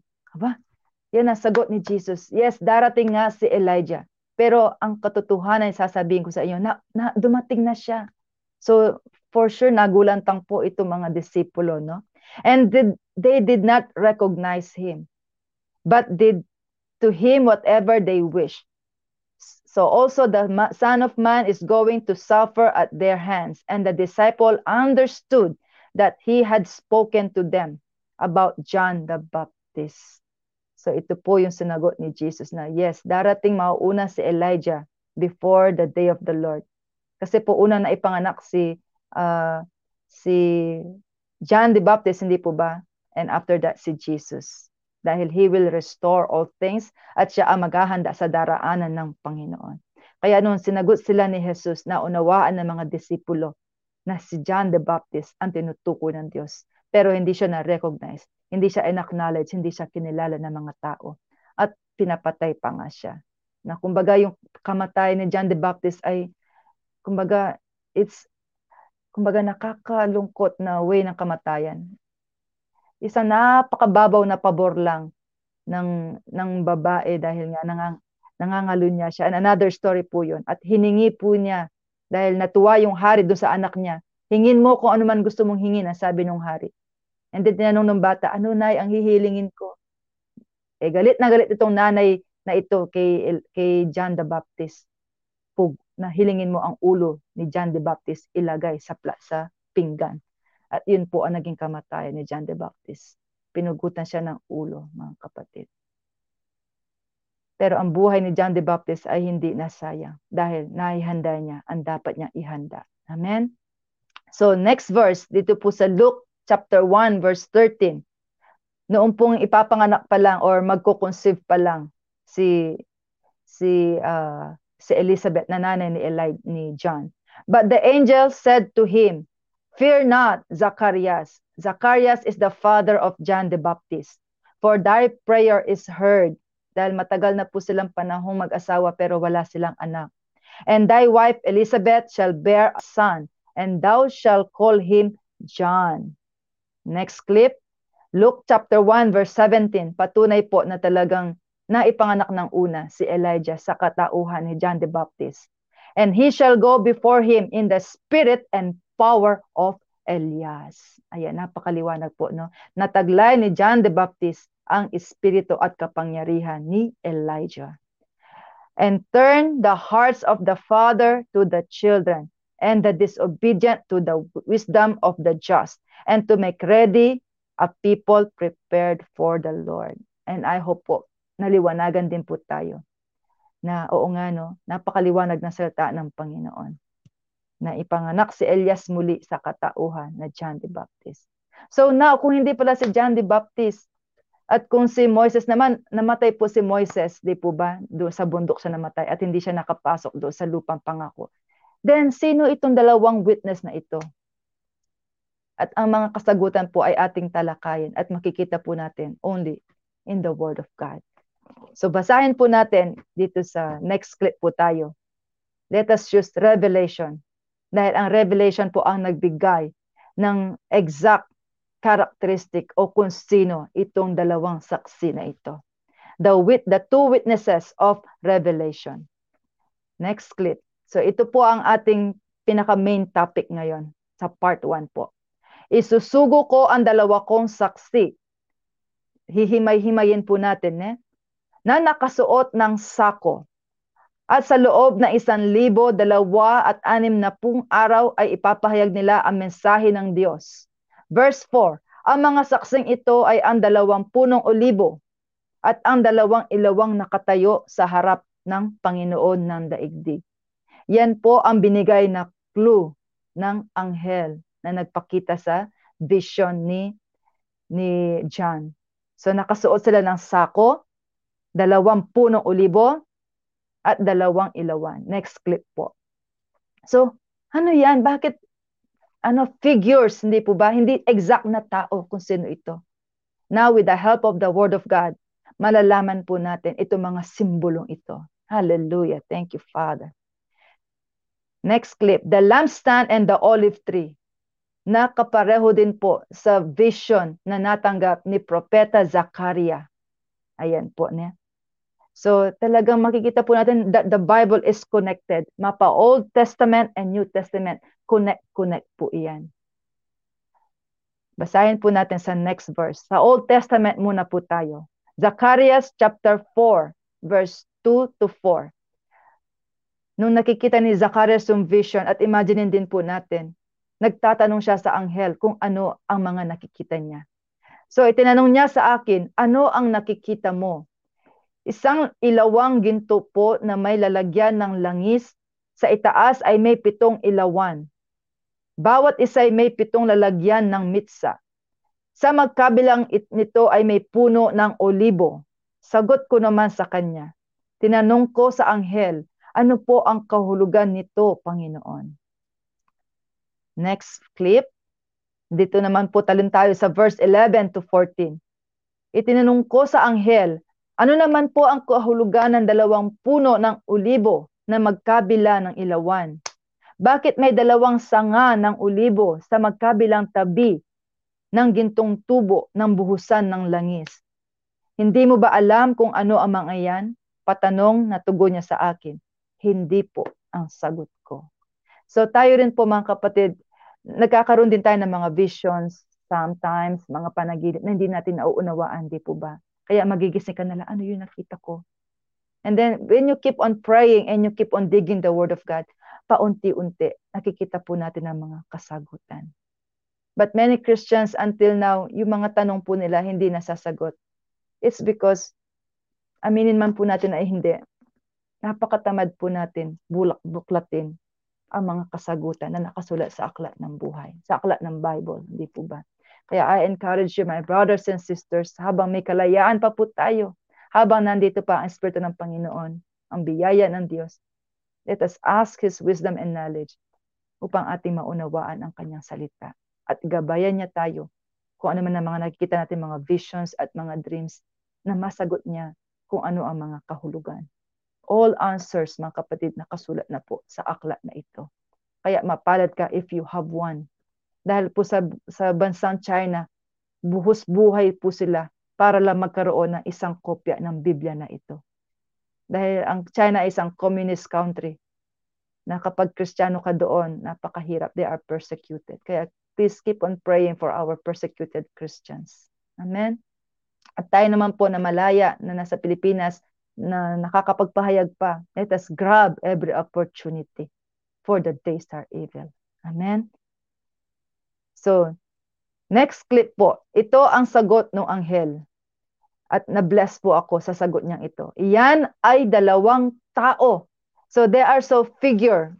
Ang figure nila ay 2 olibo. Pero ito ay 2 tao na pinili ni Yahweh. at pinahiran ng langis. Pinahiran ng langis means anointed, pinili sa ganitong gawain. Hallelujah. Kumbaga, they are separated from the rest upang gawin itong task, itong mission na ito. Upang makatulong niya sa pamamahala sa daigdig. Yan lang po ang sagot ng anghel. Hallelujah. Ito po yung mga supporting verse para ating magkaroon tayo ng pagbubulay-bulay kung sino ba itong 2,000 ito. Next clip. The same things kay Jeremiah din po, si Prophet Jeremiah, nakakita rin ng vision. Jeremiah chapter 11, verse 16 to 17. Noong unay inihambing ko sila sa isang malagong puno ng olibo. Sino naman itong hinahalong tulad ng Diyos sa isang punong olibo na hitik sa bunga? Hitik means very fruitful, punong-puno ng bunga. Ngunit ngayon, kaalinsabay ng pagdagundong ng kulog, susunugin ko sa tama ng kidlat ang kanilang mga dahon at babaliin ang kanilang mga sanga. Oh God, sino po ito ang mga taong ito? Next verse. Ako si Yahweh, ang makapangyarihan sa lahat, ang siyang nagtatag sa Israel at sa Juda. Ngunit paparusahan ko sila dahil sa kanilang mga kasalanan. Ginalit nila ako na magsunog sila ng mga handog sa harapan ni Baal. Hallelujah. Nakita po ba natin ang kasagutan doon? Kung sino itong mga olibong ito? These are the people of God. Hindi lang po siya isang tao. These are the Jews. Ito ang una. Next clip po. Ito ang una sa isang olibo. Sila po ang mga Hudyo na piniling nasyon ng Panginoon, the chosen generation, ang sabi nga. Pero nandahil sa katigasan nila ng ulo, nandahil hindi nila pagtiwala sa Diyos, hindi nila pagsamba sa Panginoon, at nagsamba pa sila sa Baal, sa mga Diyos-Diyosan, naggalit ang Panginoon, kaya babaliin sila ng Diyos. Hindi po ba? Remember, our God is a jealous God. Nakasulat po yan sa number 1, Thou shalt not have any other God beside me. Dahil siya lamang ang Diyos na dapat nating paglingkuran, yukuran, sambahin. And God is a spirit, ang sabi nga, and He is looking for worshiper who will worship Him in spirit and in truth. Amen. So yung mga kanina nabasa po natin ng mga verses, I hope and pray na liwanagan po tayo na ang isang olibong ito, ang tinutukoy ng propesya ay ang mga Jews, ang mga Hudyo. Na even unto this moment, marami pa po mga Hudyo na magtigas ang ulo na hindi pa rin tumatanggap sa ating Panginoong Jesus na siya ang Mesiya na kanilang hinihintay mula pa noon. And there's one time na I was talking with my sister sa Canada na nabasa niya sa prophecy sa Isaiah na talagang sasadyain gagawing bulag, bingi ang mga Hudyong ito. Patitigasin ng Diyos ang kanilang mga puso. Pero darating ang panahon na kakahabagan din sila ng Diyos at sila ay makakakita na sila ay tatanggap din sa Panginoon. Kaya brothers and sisters, please keep on praying for our brethren in Israel na mag-rise up ang mga kakaunting percent na mga Kristiyano doon upang gisingin na itong mga Hudyong ito na mga panganay na anak ng ating Panginoon upang makasama dito sa gawain natin sa Diyos. We have to rise up. We have to fight dahil nga ang ating mga kaaway ay double time. Kaya kailangan natin silang unahan. At ang Panginoon talagang gumagawa rin siya ng paraan. And I know lahat ng mga nangyayari sa panahon natin ay meron itong purpose. For God said, everything work together for good for those who love Him according to His purpose. Kaya wag po tayong malungkot, wag po tayong magtampo sa Diyos kung hindi pa nga natatapos ang problema, meron na namang darating na problema. If we are believers of Christ, meron po lahat purpose ang mga nangyayaring yan. And I do believe ito po ay maganda. Dahil ang plano ng Diyos, all are perfect. Hindi natin malilirip ang kaisipan ng Diyos, ang sabi nga. At ang kapamaraanan ng Diyos, hindi rin natin kapamaraanan. Kaya all we have to do is to just obey the word of God. Wag po tayong magpadala sa mga nangyayaring pananakot at paninikil ng mundong ito. And always pray, magkaroon tayo ng enduring faith para mapagtagumpayan po natin ito. At Katulad nga sinabi ni Brother Mel kanina, gumising, patuloy natin gisingin din ang mga tao. Kung hindi man sila gising pa, maging initiate po tayo, mag-initiate tayo sa ating mga sarili. Dahil kapag nakikita nilang tumatayo tayo sa katotohanan, paunti-unti tatayo din po ang mga taong yan. Amen? Hallelujah. So maliwanag po yung isang olive tree ay ang mga Hudyo na hanggang ngayon ay hinihintay ng Diyos na manumbalik sa Kanya, tanggapin siya at para maging silang kagamit-gamit sa gawain para sa Diyos. Hallelujah. And next, sino naman po yung isa? So naliwanagan po tayo na Hudyo, mga Gentile, mga Hudyo pala yung una. So sino naman po itong next? Now let's go to New Testament. Romans chapter 11 verse 13. Ang kaligtasan ng mga hentil. Ito po ay sulat ni Apostle Paul. Ito naman ang sasabihin ko sa inyo mga hentil. Sino po ang mga hentil? Tayo po yan mga kapatid. If we are not born in Israel, then lahat po yan, mapa-Asia, mapa-Europe ka, Amerika, mga hentil, Gentiles po ang tawag sa atin. Dahil ako'y apostol para sa inyo, and very clear, tinawag si Pastor Paul para maging apostol sa ating mga hentil upang ipabatid sa atin ang magandang balita ng kaligtasan. Amen? And remember, Paul isang Hudyo. Kaya ayaw niya rin po dito sa mga pinaglalaban ni na Peter noon. Nagpapapatay pa nga siya ng mga disciples, di po ba? Pero tingnan niyo po ang ginawa ng Diyos sa kanya. 180 degrees. God turned his life at nagipa siya kagamit-gamit para sa atin. Amen? Kaya pasalamat po tayo sa Panginoon sa buhay ni Pablo, sa kanya matapang nagpagpapahayag dahil nakaabot po ang magandang balita sa atin. Amen? Hallelujah. Dahil ako'y apostol para sa inyo, sabi po ni Pablo, ipinagmamalaki ko ang aking katungkulan. Next verse. Ito po ang kanyang sinabi sa chapter na ito. Kung pinutol ang isang sanga ng punong olibo, at yun po ay tinutukoy yung mga naputo sa Old Testament na mga Hudyo na pinutol ng Diyos dahil sa kanyang galit at puot dahil sila'y sumasamba sa mga Diyos-Diyos at kay Baal. At ikaw na sanga ng olibong ligaw, tayo po ang tinutukoy niya. These are very figurative words. Kumbaga sila ay mga natural olive tree. At tayo na po yung mga ligaw. Kumbaga, ano po ba yung, basta ligaw. Hindi tayo natural olive tree. Mga halamang ligaw. At ikaw na sanga ng olibong ligaw ang idudugtong sa puno upang makabahagi sa buhay na nanggagaling sa ugat ng punong ito. Hallelujah. Meron po ba sa atin na nakapag-experience na grafting? Puputulin mo yung sanga, idudugtong mo doon sa isang puno, and then itatalian mo, and then mabubuhay yung sanga, mamumunga. Yun po ang ibig sabihin ni Pablo dito. Na we are as a mga ligaw na mga sanga ng olibo, idudugtong doon sa natural na punong olibo. Yun po ang ibig niya sabihin. At ang sabi niya, kung gagawin yun sa atin ng Panginoon, huwag tayo magmalaki. Huwag kang magmalaki sa mga pinutol, sa mga sangang pinutol. Kaya wag po natin isipin na ay mas angat pala ang sitwasyon natin kaysa sa mga Hudyong ito na pinutol ng Diyos. Huwag mga kapatid. Dahil ang mga panganak na anak ng Diyos, kahit matigas ang ulo nila, many times, God is giving them chances para sila'y makapanumbalik sa Diyos. At even now, God is doing His best para ang mga anak niya ay manumbalik sa Kanya. Kaya imbes na magmataas tayo sa mga Hudyo, we have to pray for the Israelites, mga kapatid. Dahil nasusulat din niya sa Psalms, pray for Israel. Na pagpalain sila ng Panginoon. Nabuksan na ng Diyos ang kanilang mga mata para ang mga propesiyang ito ay mangyari na.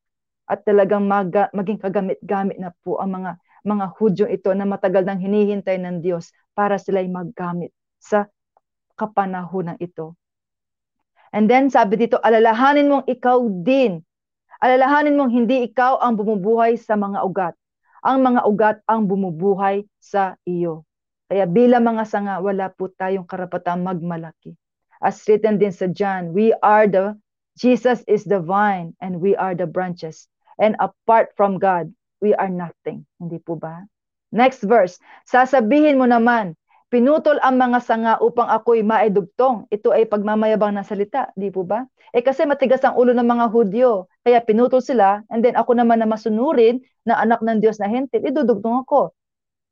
Ayan po ang sinasabi ni Pablo na huwag kayong magmayabang. Sabi po niya, pinutol ang mga sanga upang ako'y maidugtong. Yun po sa 19. Totoo yan. Yan ang sabi ni Pablo. Pinutol sila dahil hindi sila sumasampalataya.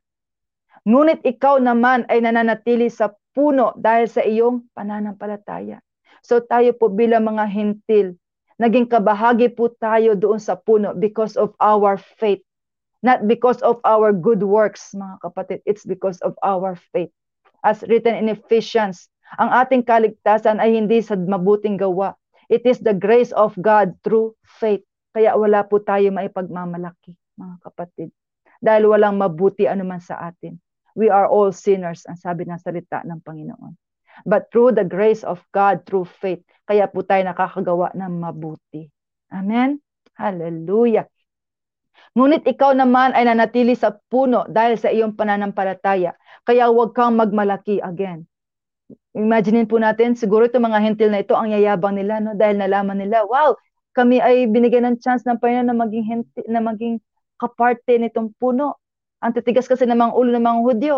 Kung imaginin po natin, no? Kaya sulat ni Pablo, huwag kayong magmalaki. Sa halip ay matakot ka. Why? Because kung ito nga mga original sanga ay kayang putulin ng Panginoon, tayo pa kaya, ang mga hentil pa kaya na naligaw na mga sanga ay hindi niya kayang putulin? Yun po ang aking pag-uunawa. Kaya we must not boast. Dahil God opposes the proud. Dahil ang pride, ang pinaka ayaw ng Diyos din po sa atin. Always have a humble heart. Lalo na po kung tayo ay tumatayo sa pangalan ng Panginoon. Humbleness. Kaya kahit anong gawin ng mga tao sa atin, if we have a humble heart, makakapagpatuloy po tayo. Dahil alam natin ang ating ginagawa ito ay para sa Panginoon. Amen? And next verse. Ang mga Hudyo'y idinugtong niyang muli sa puno kung sila'y sasampalataya. Hallelujah! Kaya may chance po talaga. Even up to this moment, ito mga hindi kumikilala at tumatanggap sa ating Panginoong Hesus bilang kanilang Mesiya. God is giving them another chance. Another chance, and every day is a chance, mga kapatid, upang maging hentil ka man o maging Hudyo ka man, maliligtas ka nang dahil ikaw ay sumasampalataya. This is the key word, mga kapatid. Ulitin ko po, ang mga Hudyo, idudugtong niyang muli sa puno kung sila ay sasampalataya. This is the condition. Sapagkat kayang gawin yun ng Diyos. Walang imposible sa Panginoon, walang mahirap sa Diyos. And by faith, sabi nga, we can please the hand of God to move. Hallelujah! Yan po ay sa Hebrews, di po ba? By faith. Hallelujah! Kung ikaw na sangang galing sa ulibong ligaw ay naidugtong, ito naman po binalik niya yung pangusap sa mga hentil na nagmamayabang. Kung ikaw na sangang galing sa ulibong ligaw ay naidugtong sa tunay na ulibo, kahit na ito'y salungat sa kalikasan, kasi nga unnatural versus natural, lalo pang madaling idugtong sa puno ang mga talagang sanga nito. So God is still giving them a chances, itong mga Hudyo, na makasama muli doon sa puno. Hallelujah! Next clip. Dahil ang title po nito, nahahabag ang Diyos sa lahat. Again, ang Panginoon po, hindi niya ginawa ang impyerno para sa tao. Walang ni isang kaluluwa ang nais ng Diyos na mapunta sa impyerno. Pero dahil sa katigasan ng ulo ng mga tao, magpagsuway nila sa kalooban ng Diyos, hindi pagkilala sa kanyang bugtong na anak na si Jesus, who is the way, the truth, and the life. Kaya po, wala na magagawa ang Panginoon, kundi doon sila mapabilang. God did everything para po tayo maligtas. Now, if you are hearing the word of God today, do not harden your hearts. Please do your part para po tayo ay maligtas through faith. Amen? Hallelujah. Romans chapter 11, verse 25 to 26. Nahahabag ang Diyos sa lahat. Mapamakasalanan tayo, mabuti, bata, matanda, babae, lalaki, kinahahabagan po tayo ng Panginoon at nais niya tayo ay maligtas. Amen? Mga kapatid, ito pong kanyang kinikwento ay isang hiwaga na napakahirap unawaan if we do not have the Spirit of God. Kaya let us always ask for the wisdom, for the knowledge, understanding, upang tuwing nagbabasa po tayo ng Bible ay nauunawaan po natin ito. Dahil marami pong tao, boring sila nagbabasa ng Bible dahil di po nila nauunawaan. The answer is because our spirit is dead. Dahil ang salita ng Panginoon ay buhay, mga kapatid. Kaya hindi akma ang isang patay na espiritu na maunawaan ang buhay na pangungusap na Diyos. Hallelujah. And if we want to become alive in spirit, ang sabi nga, we have to accept the truth. At ang katotohanan ito ay magpapalaya at magbibigay ng linaw sa ating landas. Amen. For the word of God are the lamp upon our feet and the light upon our path. Amen. Again, mga kapatid, isang hiwaga ang nais ko malaman ninyo upang hindi maging mataas ang palagay ninyo sa iyong mga sarili. Ang pagmamatigas ng Israel ay sa isang bahagi lamang hanggang sa mabuo ang takdang bilang ng lahat ng mga hintil na lalapit sa Diyos. So habang ang mga Hudyo ay nagmamatigas sa Panginoon, kumikilos naman ang Panginoon para sa atin na mga Hudyo. Dahil nais niya rin maabutan tayo ng magandang balitang ito ng kaligtasan. Kaya through the help of Apostle Paul, ginamit niya ito. And even Apostle Paul, napugutan siya ng ulo ng dahil sa kanyang pagpapahayag para sa atin. Pero hindi niya ininda iyon. Masaya pa nga ang mga disipulo natin na nakibahagi sa paghihirap ng Diyos, hindi po ba? That is the kind of servant na hinahanap ng Diyos sa atin. Na itong ating buhay na ito ay parang wala ng kwenta. Na mabuhay tayo na naayon sa kalooban ng Diyos. For to live is Christ and to die is gain. Kaya kumakatok po ang Panginoon sa puso natin. He is looking for this kind of servant na handa sila buong buhay, buong kalakasan ay ating ibigay ang paglilingkod sa Panginoon. Amen?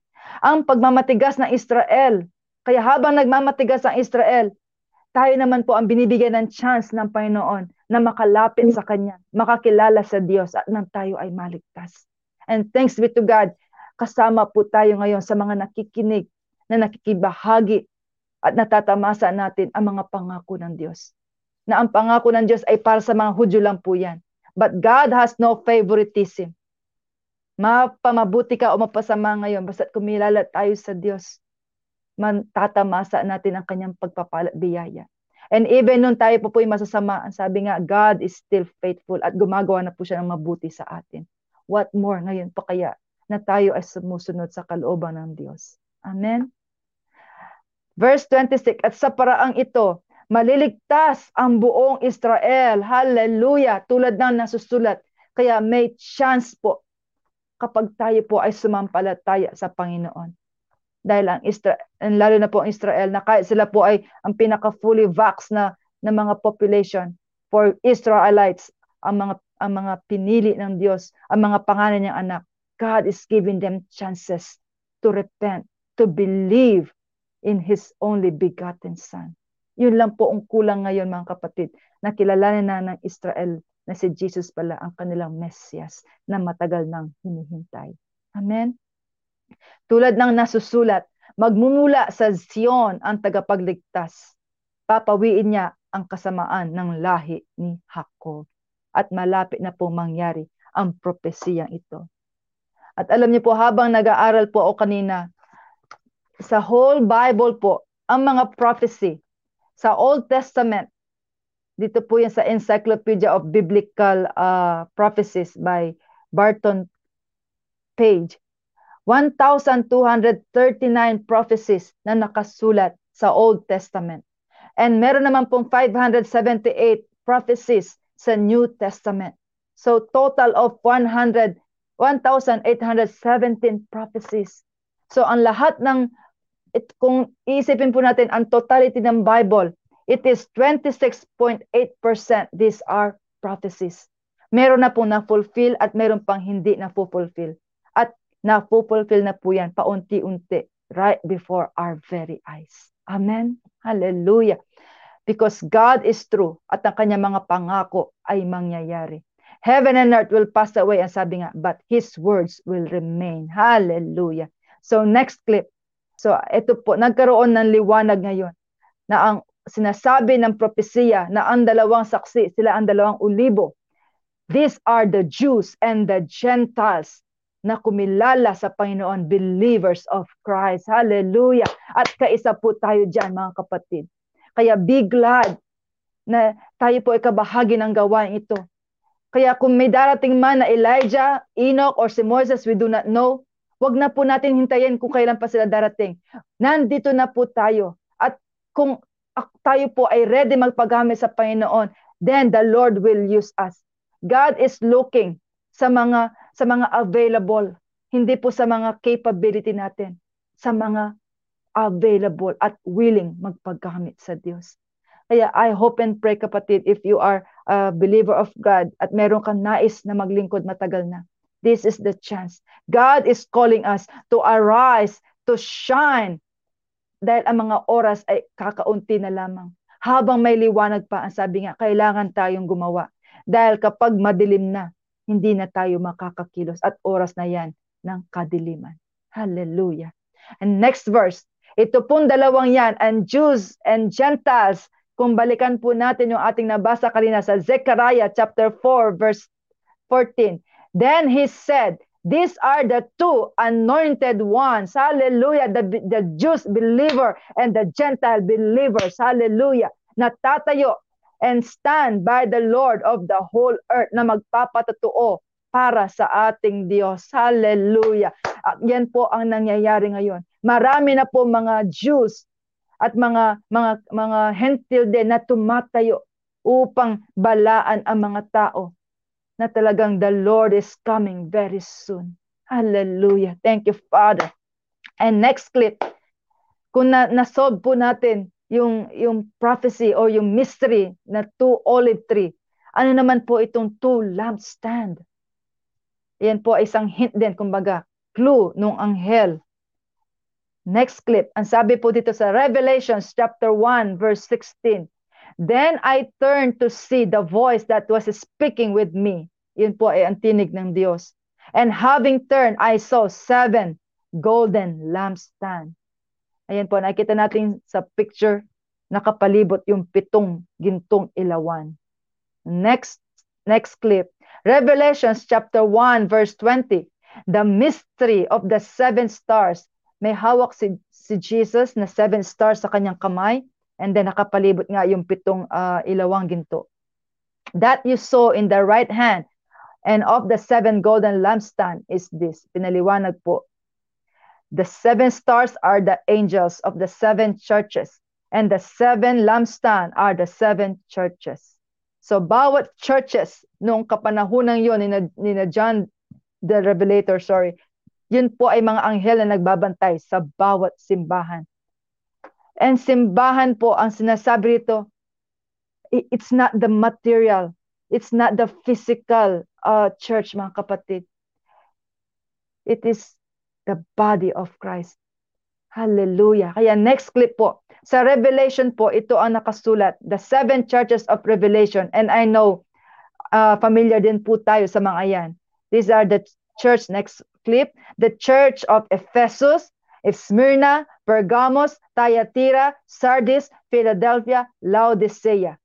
Kung babasahin po natin yung mga unang chapter dito sa Revelations, sumulat po si Jesus Christ isa-isa sa mga churches na ito. They receive rebukes and they receive ng appreciation ng Panginoon. And God also gave them encouragement na kapag hindi sila nagbago, ang sabi nga, aagawin niya ang ilawang iyon. Kaya I hope and pray, nag-iilaw po tayo at patuloy tayo mag-iilaw until the end of time.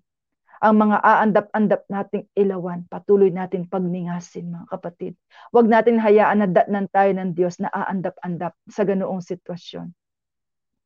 And all of these years, marami din po mga Kristiyano na akala nila they are safe.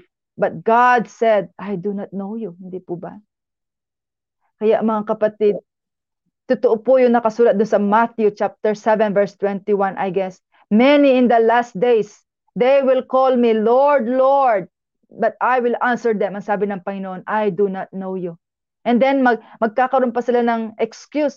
Lord, nangaral po kami. Lord, nagpagaling kami ng mga may sakit. Lord, nagpalayas kami ng mga demonyo sa pangalan mo. But again, the Lord will answer, I do not know you. Depart from me, you evildoers, you lawlessness. Ang sabi niya. But these are Christians, mga kapatid. Kaya wag po tayong mag-ano lang sa mga activities sa church. We as a church, kailangan natin pangalagaan ang ating personal relationship po sa Panginoon. Dahil hindi nakatingin ang Diyos sa ating mga dahon as the branches, hindi sa dahon, kundi sa bunga ang expectations ng Panginoon. Amen? Kaya, he who is connect in the vine will bear much, ang sabi niya.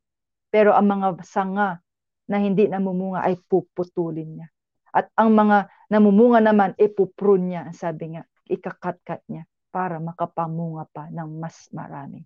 Amen? Hallelujah! At bilang mga churches, ito po ay ang mga ilawan, ang sabi po, di ba? So next verse po, Jesus said in Matthew chapter 5, verse 14 to 16, you are the light of the world. Hallelujah! Kaya bilang mga Kristiyano, bilang mga believers of Christ, taglay po natin ang liwanag. Hallelujah! Let your light shine. Huwag po natin hayaan takluban ng ating mga liwanag. Ang purpose ng liwanag ay para pag-ilawin ang madilim na lugar. Kaya nga po, di ba, kaya sa isang madilim na kwarto, magsindi ka lang ng isang lighter, makikita mo ang liwanag. Yan ang nais ng Diyos sa atin. Let your light shine. Hallelujah. Arise and shine. Hallelujah. You are the light of the world. Let your light shine before others, that they may see your good deeds and glorify your Father in heaven. Na sa paggawa natin ng mabuti, ang Diyos ang napaparangalan sa atin. Hallelujah. Hindi tayo ang pararangalan. Hindi natin ginagawa itong mga bagay ito para tayo ay makilala. But ginagawa natin ito para makilala ang Diyos sa buhay natin. Amen?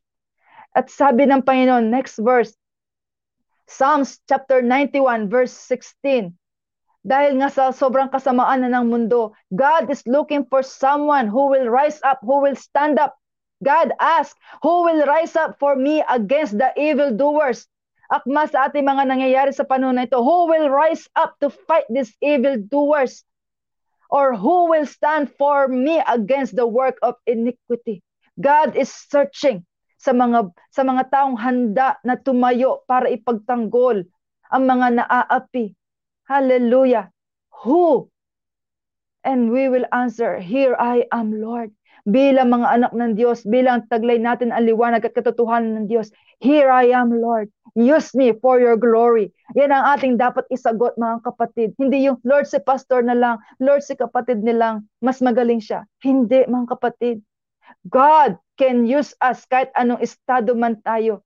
Mapamagaling tayo mag-share, mapagaling tayo mag-pray. Hindi naman nakatingin ang Diyos sa ating kakayanan. God again is looking for our hearts na we are available. Lord, here I am, use me. Dahil kanya-kanya po tayo ng kakayanan. God gave us capability according sa ating kayang gawin. Amen? Kaya yung po mga natanggap natin mga regalong yan, huwag nating ibabaon sa lupa. It is time to rise up na gamitin natin yan, mga kapatid. Hallelujah! Dahil dumarating na ang panahon na ang Diyos ay talagang maniningil sa atin na ano ang ginawa natin. Tatanungin niya tayo isa-isa anong ginawa natin sa mga pinagkatiwala niyang mga talento, mga gift, buhay, oras sa atin. Lalo na kung tayo mga Kristiyano, tayo po ang inaasahan ng Diyos to share the good news of salvation. Dahil buong mundo, bad news na po lahat. But we as a Christians, we are the light of the world. We bear the good news na ikakasalba ng ating kapwa. Kaya next verse po, Isaiah chapter 60 verse 1. My brothers and sisters, arise and shine, hallelujah, for your light has come, and the glory of the Lord rises upon you. Huwag po tayo mahihiya. For we are not ashamed of the gospel, ang sabi nga sa salita ng Panginoon, dahil ang salita ng Diyos, ito ang kanyang kapangyarihan na makapagligtas ng kaluluwa. Hallelujah. Again, arise and shine, mga kapatid. But if you are a Christian na nalulugmok sa mga problema, nagugulumihan, nagdidilim ang iyong paningin dahil nga ang iyong pananampalataya dahil sa mga nangyayari, I hope this verse will give you encouragement Next clip po. First, 2 Samuel chapter 2, verse 13. And I want to encourage you, kapatid, if you are in your dark moment right now. Oh Lord, ang sabi ni Samuel dito, you are my light. Yes, Lord, you light up my darkness. Hallelujah. Kaya tuwing nagdidilim po ang ating mga spiritual eyes, so ating mga puso ay they are so down. Continue to read the Word of God dahil ito po ang mag-iilaw sa ating landas at tatanggalin niya ang anumang kapighatian, kabigatan sa ating mga puso. For the words of God are full of wonderful promises. And He who promised is true, is faithful.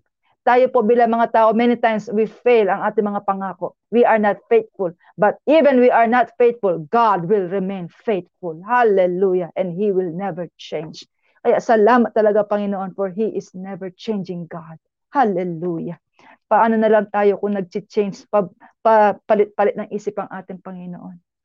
Kawawa po tayo. Hallelujah. Kaya again, kapatid, meditate the Word of God. It will give light into your soul. Hallelujah. Next verse, John chapter 1, verse 5. The light shines in darkness. At ito po ang liwanag ng Panginoong Jesus na nasa atin. The light shines in darkness, and the darkness has never overcome it. Ang liwanag ng Diyos ay hindi kailanman nagapi ng kadiliman. And the same thing sa ating mga anak ng Diyos.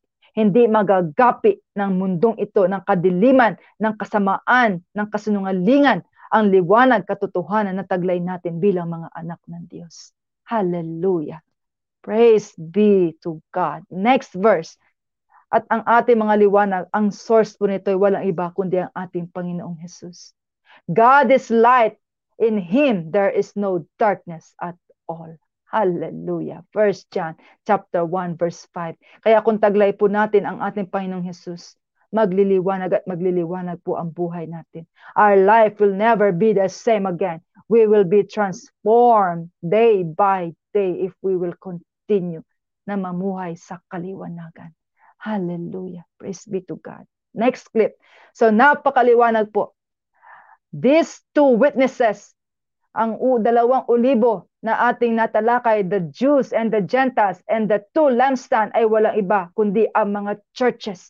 And churches ay tayo, mga kapatid. Hindi po ang mga physical church na pabonggahan, na palakihan sila. Hindi po iyan. Dahil ang tunay na church ay tayo. For this body is the temple of the Holy Spirit. Do not defile it, mga kapatid. Kaya yung mga tinuturok-turok nila sa atin, it will defile, it will change the original DNA na galing sa ating Panginoon. Do not let anything defile the body na siyang templo ng Diyos, ang ating mga katawan. Hallelujah. Kaya mga kapatid, if you hear these messages, you are so blessed. Hindi ito aksidente na narinig mo. God is calling for believers to rise up, to tell the news, the good news of salvation. Dahil napupuno ng kadiliman ang mundo. Rise up, churches. Rise up, body of Christ. Hallelujah. Next clip. At ito po ang panawagan ng Panginoon sa mga churches. Pero sa kabila ng mga 7 churches na ito, 2 lang ang church na talagang pinuri ng Panginoon. And the rest ay rinibuke niya. But God gave them chances still. At tatalakayin po natin yan sa mga susunod if God will give us the time. Next clip. Ito po yan, ang church ng Smyrna. God said, be faithful until the end. Na tayo bilang mga anak ng Diyos, manatili tayong tapat hanggang kamatayan. Yes, mahihirapan tayo dahil even Jesus is the Son of the living God. Nahirapan siya na namuhay dito sa mundo. Pinatay pa siya, di po ba? At the same thing, that we partake in the suffering of Christ until death, mga kapatid.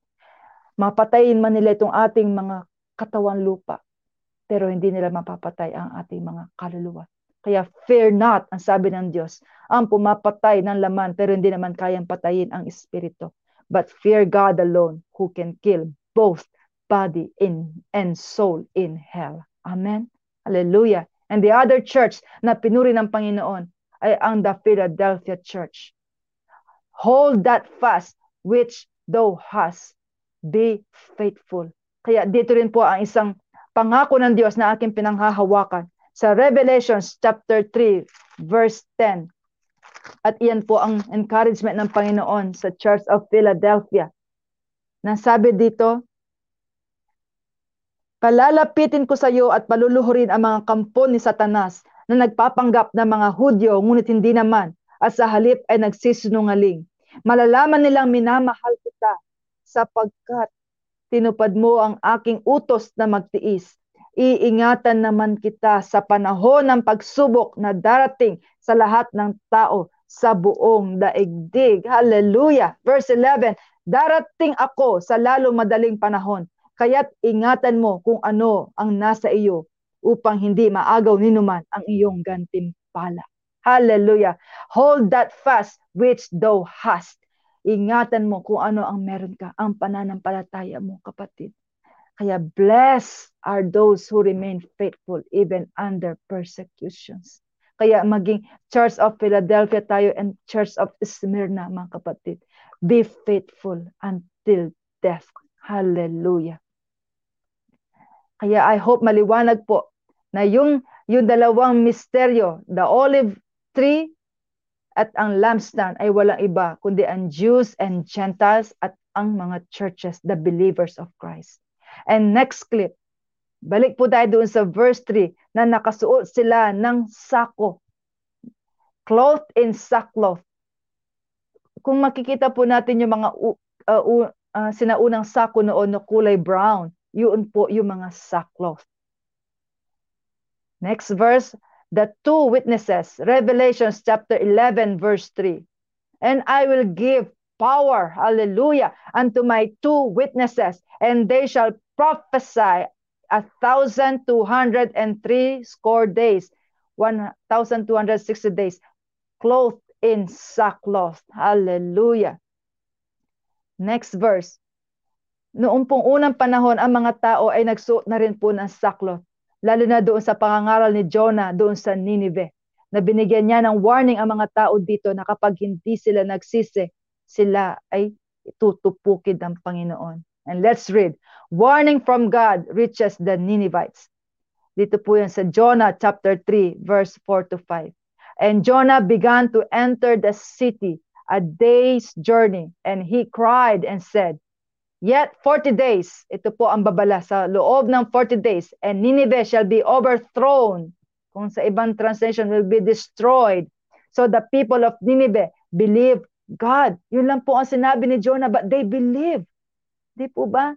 Kaya ang problema po sa mga tao ngayon, lalo sa mga Kristiyano, nauuna pa yung to see is to believe eh.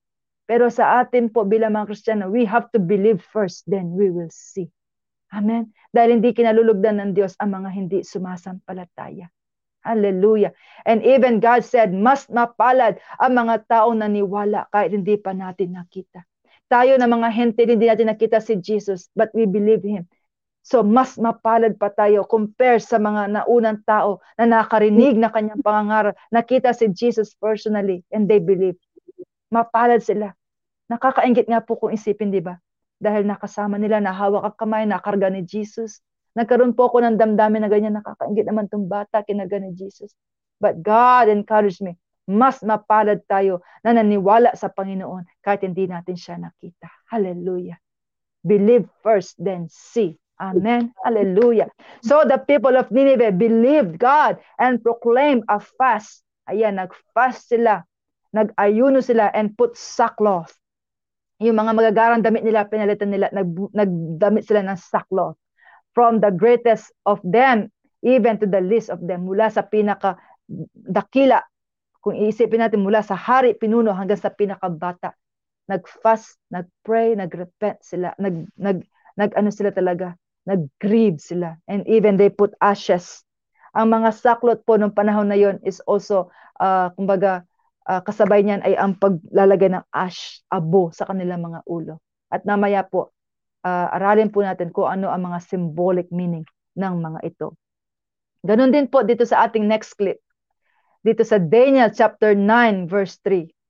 Si Daniel po ay talagang umiyak din sa Panginoon. I turned to the Lord God to seek help Kaya kapag gipit na gipit po tayo, may kasabihan na ang taong gipit saan kumakapit? Sa patalim, di po ba? Pero hindi. Sa ating mga Kristiyano, kung tayo po ay nagigipit, lumapit po tayo lalo sa Panginoon. Dahil siya ang ating panggagalingan ng tulong at lakas. Cry out to the Lord, ang sabi nga, who is our help in present time of need. Hallelujah. I turn to the Lord God to seek help in prayer and petition with fasting, sackcloth and ashes. So the same thing po na ginawa ng mga taga Ninive nung narinig nila ang babala na sila'y tutupukin after 40 days kundi magsisi. They fasted, they cried to the Lord, they seek the face of God, nagsuot ng mga saklot nga and put ashes. Hallelujah. And even in Jesus' time, dito sa Matthew chapter 12 verse 41, kinuwento ni Jesus ang nangyari sa Ninive. The men of Nineveh shall rise in judgment with this generation. Dahil masyado na masama ang henerasyong ito. Magra-rise up ang mga tao sa Nineveh na nagsisi sa simpleng babala lang ni Jonah na sinabi niya, repent. Hindi po nangaral si Jonah doon. Sinabi niya, repent for within 40 days. Kung di kayo nagsisi, kayo ay tutupukin ng Diyos. Yun lang ang sinabi ni Jonah. But they believe and they repented at sila ay nasalba. Hindi po ba? Kaya sa judgment day, tatayo itong mga Nineveh na nagsisi at naligtas at they will judge us dahil sa kasamaan ng mundong ito. Unbelieving generation. Hallelujah. Faithless generation. Lawlessness generation. Hallelujah. God of mercy. The man of Nineveh shall rise in judgment with his generation and shall condemn it because they repented. Hallelujah. May karapatan sila mag-judge and mag-condemn ng henerasyong ito because they repented. Hallelujah. Compare sa mga henerasyong ito. Binabahagya mo sa salita ng Panginoon and they will tell you, don't judge me. Who are you to judge me? They are twisting the word of God para lang maiakma sa kanilang masasamang gawa. At kung atin sila nabalaan, mga kapatid, ayaw pa rin nilang makinig. Wag na po tayo mag-aksay ng oras sa kanila. Ipagpag ng ating mga paa sa kanila and go to the next village. Ang sabi nga. Ang pagpagpag ng paa, ang alikabok sa mga paa, ibig sabihin wala na tayong pananagutan sa kanila mga dugo. Because we have did our best to warn them to repent para hindi sila mapahamak. Pero hindi nila pinakinggan at nagpatuloy pa rin sa pagkakasala. Kaya just shake off the dust in your feet. Ang sabi nga. Katulad ng mga ginagawa ng mga doktor ngayon, na tinatanggalan sila ng mga trabaho dahil ayaw nila ng turok. Iniiwan nila ang kanilang mga sapatos, mga uniform, and they are writing the message, shake off the dust in your feet. Dahil wala na silang responsibility sa mga mamamatay pa na mga matuturukan. Kaya please, people of God, share this message to warn the people, to encourage them, to tell the truth para maligtas pa po ang mga tao, para matanggal ang kanilang mga kabulagan, para ang mga takot at ang mga panlilinlang ay matanggal sa kanilang mga isipan. For in the Spirit of the Lord there is no fear, but power of love and of sound mind. Kaya po tayo gumagawa ng mga ganitong live broadcast is because we receive the love of God. We receive grace and mercy of God. And this revelation naman na ating natatanggap ay sa tulong ng Panginoon atin ito nababahagi ng may pag-ibig, na may kapangyarihan. Sabi nga, with authority and power and with sound mind. Na akma ang ating mga sinasabi sa salita ng Panginoon. Hallelujah. It's because they repented at the preaching of Jonah. Kaya repentance. So nakita po natin ang meaning ng saklot doon. Next clip. And when I research kung ano ang meaning pa ng saklot, I use Google. Ang sabi po dito, saklot came to mean a garment too. Damit din po daw yan. Which made from such cloth, yung magaspang nga. Imagine po natin mga sako noong sinaunang panahon. Which was worn as a token of mourning. Mourning means yung nagluluksa. By the Israelites. Yan po ang palatandaan kapag ang isang Israelita noon ay nagluluksa, namatayan o may matinding pagnanais, nagsasaklot sila. Kaya nga, God rebuked them na kapag ikaw ay nag-aayuno, wag mo na ipakita, sabi nga, na nag-aayuno ka, nagsasaklot ka, naglalagay ka ng abo. Mga hipokrito, sabi nga ng Panginoon, mapag-imbabaw. When we pray, ang sabi ng Panginoon, di ba, close the door. na walang nakakakita. Sabi niya, ikaw at ang Ama lang ang nag-uusap. Dahil kapag ginawa po natin na nasa public tayo, pinapakita pa itong ating mga pag-aayuno, ganyan. Yun na ang ating reward. Amen? Kaya sackcloth means repenting heart and also we are being humbled. At kaakibat dyan ng ash na talagang hinahumble natin ang ating mga sarili. It was also a sign of submission. When we submit to the Lord, and sabi nga, everything God, our hearts, our mind, our soul, our spirit, our strength. Yan ang una. Love the Lord with mind, with all the mind, soul, spirit, and strength. And then, or a grief and self-humiliation was also occasionally worn by the prophets, yung mga unang propeta noon. Kaya they will know kung ito yung mga propeta if they use a sackcloth. It's often associated with ashes. Ayan. Kalamitan po ay may kasama ring paglalagay ng abo sa ulo. Yeah, next clip. So, ang meaning po pala ng sackcloth ay ito yung mga taong tunay na nagsisisi. They are repenting and they are ready to serve. Hallelujah! Na hindi na sila nagsasayang ng mga nalalabi pang oras sa mundong ito para magpaggamit sa Panginoon. Many are called, ang sabi nga, but few are chosen. At sino ito mga napiling ito? Hindi po sila yung mga may qualification o yung mga magaling. Ito po yung mga tao nag-decide na magpagamit sa Panginoon. Na nagsabing, here I am Lord, use me. Dahil hindi porke magaling tayo, ay kagamit-gamit na tayo. Hindi po. The Lord is looking sa ating mga puso. Na Lord, ano man ang aking makakaya, gamitin niyo po ako para sa iyong kapurihan. Iyon ang tinitignan ng Panginoon. The Lord search the mind and heart of men. Hindi sa ating galing. Dahil kayang tanggalin lahat ang kagalingan natin. We cannot boast, ang sabi nga. Dahil kung anong katalino ng tao ay kamangmangan sa Diyos. At ang kahinaan ng tao ay kalakasan ng Panginoon. Hallelujah. To God be the glory. I hope and pray na i-encourage po kayo sa mga salitang ito. Because I am also being encouraged sa mga salita ng Panginoon. Kaya I'm calling Christians, mapababae o lalaki. It is our time na tunay na magsisi sa Panginoon, manumbalik sa Kanya at maglingkod na sa Kanya. Hallelujah! Huwag na po natin sayangin ang bawat segundo ng buhay natin. Use our life for the glory of God na magsalba tayo ng kaluluwa. And next clip, ayan po ang mga tao na nagtalaga ng kanilang mga buhay. Kung makikita niyo po, nasa mga lansangan, meron talaga actual na nakasuot ng mga saklot. But it doesn't matter na hindi ka nakasuot ng saklot ngayon na hindi ka nalikod ng Diyos. Again, hindi po nakatingin ng Diyos sa literal na mga pananamit. God is looking sa ating mga puso at ating mga motibo. Hallelujah. Ayan po, mga lingkod ng Panginoon, nagkalat-kalat na po all over the world. Witnesses are arising, lalo na po sa henerasyong ito, dahil pinatigil nila ang mga churches na kung wala ka daw turok, nakakalungkot na balita. Isa po sa aming mga pastors na nag-update sa amin, without the turok daw, hindi na makakapag-church. Oh God, have mercy. Have mercy, Father. Hindi po turok ang requirements ng Panginoon upang makalapit sa Kanya. It is the faith. Hallelujah. Kaya rise up, people of God. All you churches na nagre-require ng mga turok na yan, woe to you. Woe to you, mga pastors, mga leaders, na kailangan pa na maturukan ng mga leaders nyo upang marinig ang salita ng Panginoon. Woe to you. I pray you na makilala nyo ang tunay na salita ng Panginoon and let your eyes be open. You are blinded dito sa mga pag-uutos nitong mga kabal na ito, nitong mga evil doers na ito. Woe to you.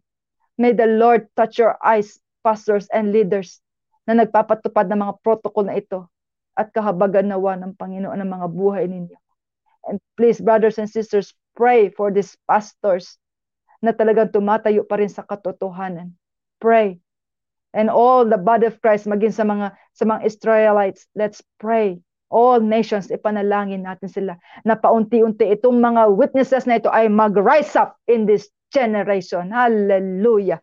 Witness all over the world. Public evangelism dahil nga sinasarado nila mga churches. And one of my dream is this na nagla-live ang mga tao. Dahil nga wala na mga simbahan. Puro live ang nakita ko sa vision. And it is happening right now. Kung mapapansin po natin, mas lalong dumadami ang mga televangelists. Dahil nga ang mga churches nila ay sinasarado kung walang ganito. Yet truly the word of God ay nangyayari na fulfill right before our very eyes. Next clip po. Kaya tignan niyo po. Mapa Africa, mapa Australia, mapa Japan, Pilipinas, people are rising up. Hawak nila ang mikropono. Hindi na kailangan ng magagarang damit o mga costumes nila. They just need the power of God. Hallelujah! Because whoever is empowered by the Holy Spirit, filled with the Holy Spirit, meron siyang power to tell the truth in boldness, in love. Hallelujah! To repent. Ang sasabihin ng mga tao, repent for the kingdom of God is at hand at mahal ng Diyos ang bawat isa. Hallelujah. Next clip, katulad din po na sinabi ng ating Panginoong Yesus, when He first began to preach, the first word na nahumulag po sa kanyang bibig, basahin man po natin sa gospel, ay ang salitang repent. Hallelujah. Kung si Jesus mismo, siya na ang nagsasabi, He is a God nung panahon na yun, siya na mismo sinabi niya, repent for the kingdom of God is at hand. Mas lalo na po tayo sa panahon natin. Kung malapit na noon, mas malapit na sa ating panahon ngayon. Hallelujah. Kaya ang pagre-repent po ay napaka-importante, mga kapatid. Hindi sa mabubuting gawa, kundi sa ating tunay na pagsunod sa Panginoon. By faith. Hallelujah. Next clip. Luke chapter 12 verse 35. Kaya bilang mga anak ng Diyos, be dressed, hallelujah, ready for service and keep your lamps burning, hallelujah. Dahil po nakasulat din sa Psalms, ang mga anghel, ang sabi nga, ay hangin at tayo naman ay ang mga apoy, hallelujah. Be dressed, ready for service at patuloy tayo mag-ilaw. And remember the parable of the 10 virgins, 5 are fools and 5 are wise. Andap-andap ang kanilang mga ilawan because they don't have enough fuel or oil. Yun ay ang banal na espiritu.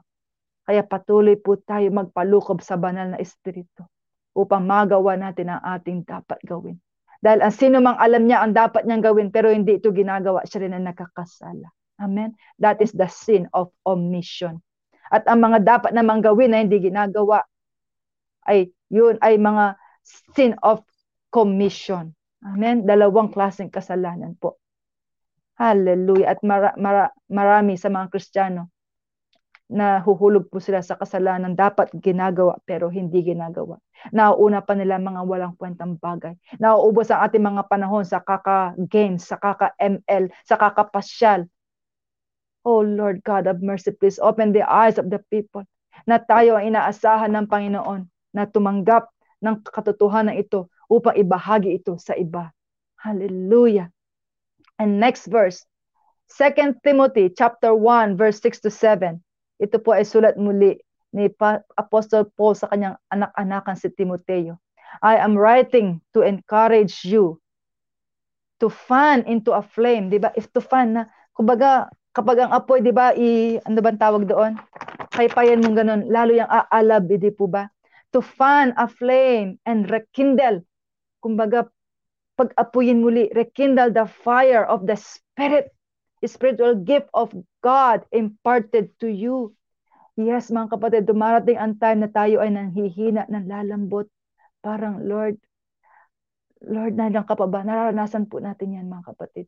But continue, rekindle the fire, fan the flame through the words of God. Katulad ng mga Church of Efeso na wala ang kanilang first love, ang sabi nga. Pero paano natin mapag-iinit muli ang ating mga pananampalataya, ang ating mga first love sa Panginoon? Just do kung anong ating ginagawa noong una. Kung fervent tayo nananalangin noon, gawin lang natin yun. I-dig natin sa panalangin. Parang umpisa ay wala pa ganun. Paunti-unti magpa-fire up ang ating mga panalangin. Sa reading of Bible, sa meditations, parang umpisa wala. Pero if you keep on reading the Word of God, the Lord will send a word for you in that moment at marirekindle ang iyong kaluluwa, mga kapatid. Just don't give up. Kung alam mo ito ay mabuting gawin, just don't give up. Nakakaranas po tayo ng panalamig minsan, it's because hindi rin humihinto ang ating kaaway. Napigilan niya tayo. Dahil takot na takot ang ating kaaway ng Satanas kung ano ang magagawa ng isang Kristiyano na alam niya ang kanyang dapat gawin. Hallelujah! Kaya wag po tayo magpalinlang, wag po tayo magpatumpik-tumpik. Talian natin ang mga spiritual na yan, na lazy spirit, upang hindi niya maagaw ang ating mga oras at kalakasan at ating mga focus sa ating paglilingkod sa Panginoon. Amen? Hallelujah! Again, I encourage you to fan into a flame and rekindle the fire of the spiritual gift God imparted to you when I laid my hands upon you. Lahat po tayo tumanggap ng mga spiritual gift. Paano po natin malalaman yan? Just keep on using our life para sa ministeryo ng Panginoon. Hindi po natin madidiscover ang isang treasure kung hindi natin yan huhukayin. Di po ba? It's the same thing sa ating mga spiritual gift. For God will never give you the spirit of fear. Wag po tayong matakot kung ano sasabihin nila sa atin if we start to open our mouth to proclaim the good news of salvation. Wag po tayong matakot. Because the Holy Spirit who will give us the power, the love, and self-control with sound mind. Ang Espiritu ang siyang magsasalita in our behalf. The Holy Spirit just need a vessel, and we are the vessel. We are the temple. At kikilos siya sa ating buhay if we open this vessel for Him, for the Lord. Amen? Hallelujah. Kaya I beseech you, brothers and sisters, hanggat may oras pa, magpagamit po tayo sa Panginoon. God is calling us to arise and shine in this wicked generation. And next clip, ang gagawin po natin is to preach the word of God in season and out of season. Hallelujah. Kung noon nagpe-preach na po tayo, much more in this season na talagang puro kadiliman na. Preach the word of God. Hallelujah. Be instant in season and out of season to reprove, to rebuke, exhort with all long-suffering and doctrines na mayroong pagtsatsaga at tama ang mga katuruan. Hindi kathang isip, hindi mga istorya lang, hindi mga kwentong barbero. The sound doctrines na ating natutunan through the help of the Holy Spirit. Kaya kanina sa ating po ibang group may nagtanong, ano nga ba ang tunay na reliyon o tamang religion daw? Sa dami-dami po ng mga relihiyon, alam niyo po, hindi sila magpapatalo na sila ay hindi tama. But this is what I answered them. As long as tama ang ating relasyon sa Panginoon, tama din ang ating relihiyon. Dahil walang kwenta ang ating relihiyon kung di naman tayo sumusunod kung ano ang nasusulat. Amen. Hallelujah. At ang religion po, it is not a guarantee na kung kasama ka sa ganito religion, ikaw ay maliligtas. Hindi po. For salvation is personal. Ang ating personal na relasyon sa Panginoon. God came here to build a relationship, hindi po religion. Hallelujah. But if we have again a good relationship to the Lord, then maayos din itong relihiyong ating pinanghahawakan. Amen? Hallelujah. And every religion na nagsasabi ang Panginoong Jesus ay siyang anak ng Diyos na ating tagapagligtas, they have the sound doctrines. Pero may mga ibang religions that they are preaching out because of their tawag doon, nagmamayabang sila, nagpapagaling sila, or nagdidebat-debate. Alam niyo po, na-encourage ako sa salita ng Panginoon na it doesn't matter kung ano ang motibo ng tao nang nangangaral. As long as pinapangaral nila na si Jesus Christ is the Son of the living God, na siya ang daan, buhay at katotohanan. At ang mga tao na karinig niyan, the Lord will make a way na para maitama ang kung ano man ang kanilang narinig at madiretso ang kanilang buhay sa tamang mga relihiyon o tamang mga grupo. Ang importante, they hear the word of God because faith comes from hearing and hearing the word of God. Amen? Hallelujah. Kaya keep on preaching mga kapatid. May nakikinig man o wala, ang importante, you keep on doing it. Katulad sa next verse, dito po sa Talinhaga, Mark chapter 4, verse 26 to 29. This is what the kingdom of God is like. A man is scattered para isang naghahastik na naghagis ng mga buto sa lupa. Night and day, gabit araw, naghagis siya. Whether he sleep or gets up, the seed is sprout and grow. Di po ba tumutubo yung buto na kanyang hinagis, di niya nga alam kung saan na ihagis, na hindi naman niya alam kung paano yung tumubo. Kaya next verse, katulad po sa Tagalog, Marcos chapter 4 verse 27, natutulog siya kung gabi at bumabangon kung araw. Samantala, ang binhi ay tumutubo at lumalago, ngunit hindi alam na nagasik kung paano. Hallelujah. Kaya sa ating pong pangangaral, sa ating mga public evangelism, mapa-live man yan o personal, wag na po natin alalahanin kung tinanggap ba niya iyon, naniwala ba siya, Kasi po kung yun ang ating iisip, madi-discourage tayo, lalo na kung nangingiwi silang ganun, kung hindi sila interesado na. Wag. Dahil yan din po ang magiging barrier upang tayo makapagpatuloy, hindi magpatuloy. Maliwanag po ang sabi dito, tumutubo ang buto sa mga kaparaan ng hindi nalalaman ng naghasik. Hallelujah! For the word of God are eternal.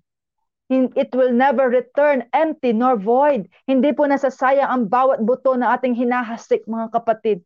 May mga tao nga minsan nakala mo hindi sila nakikinig, pero nakikinig pala sila. Hindi po ba? Kaya na-bless po ako sa isang street preacher na sabi niya, dito rin sa lugar na ito, siya nakarinig ng salita ng Panginoon at doon din siya nangangaral ngayon. Kaya pagpalain po ang lahat ng ating mga kapatiran na buhos buhay, buhos lakas, buong buhay, kalakasan silang nangangaral. Kahit alam nilang napakapeligro ng kanilang ginagawa. Pero tulad nga sinabi natin, kapag tayo nasa Panginoon na, deny ourselves. Parang wala nang kwenta itong buhay natin ito. Dahil ito ay sa Panginoon na. And do not fear. Do not lose heart. Next clip, ang sabi po dito. 1 Corinthians chapter 15 verse 58. Be ye steadfast, immovable. Wag po tayo nawawala ng pag-asa. Wag tayo na nagpapanik o nasishaken. Always abounding in the work of the Lord. For as much as ye know that your labor is not in vain in the Lord. Hallelujah. Kaya ang lahat ng ginagawa ng mga tunay na lingkod ng Panginoon, their labor is not in vain. Walang nasasayang, mga kapatid. Tutubo at tutubo ang mga butong yan na ating hinasik. Ano mang klaseng mga puso yan, tutubo yan. In God's perfect way and perfect timing. Hallelujah. And I hope and pray na encourage po kayo dito sa mga salitang ito na aking din naging pagkain espiritual sa araw na ito. And I hope you, mga kapatid, na magkita-kita po tayo muli sa mga susunod dahil ang salita ng Panginoon ay napakasarap pagbulay-bulayan at ating pag-usapan. Kaya ito po sa susunod na ating topic, my 2 witnesses na they will prophesy sa loob ng 1,260 days, clothed in sackcloth. Next clip po ay ating pong pag-usapan sa susunod na week if God's will. Kaya to be continued po. Pero ang importante na laman po natin ngayon, biblical, na ang dalawang witness pala. The 2 olives are the Jews and the Gentiles na kumilala, tumanggap sa Panginoon, and the lampstand are the churches of God. At kabilang po tayo dyan. And the sackcloth na ating suot ay ating mga repenting heart, and we are willing to serve the Lord. Hallelujah. To God be the glory. Kaya pansamantala, dito mo tayo matatapos po sa ating pag-uusapan. I hope and pray really na napalakas po muli ang ating mga spiritual at ang ating mga nag-aandap-andap man na ilawan ay talagang narikindle at nag-apoy po muli tayo ngayon sa paglilingkod sa Diyos. Because again, our labor is not in vain if we do it with a good motive sa Panginoon at sa ating kapwa. Amen? To God be the glory. Hallelujah. Back to you, Brother Mel. Hallelujah. Praise be to God. I hope po talaga may natutunan po tayo. Nagliwanag po ang ating mga kaisipan ngayon na hindi na po natin kailangan hintayin pa itong sina Elijah or sina Moises or si Enoch na ipapadala ng Panginoon. Ito tayo. Nandito po tayo. Magpagamit tayo sa Panginoon. Hallelujah. Praise be to God. Brother Mel, mayroon po kayong additional encouragement? Ayan, thank you very much, Sis Jewel, sa reminder at saka sa mga hindi nakakaalam, bagong learning. Pero since we are a Christian, alam na natin yan. Yan ang hindi lang natin napapractice dahil we are busy sa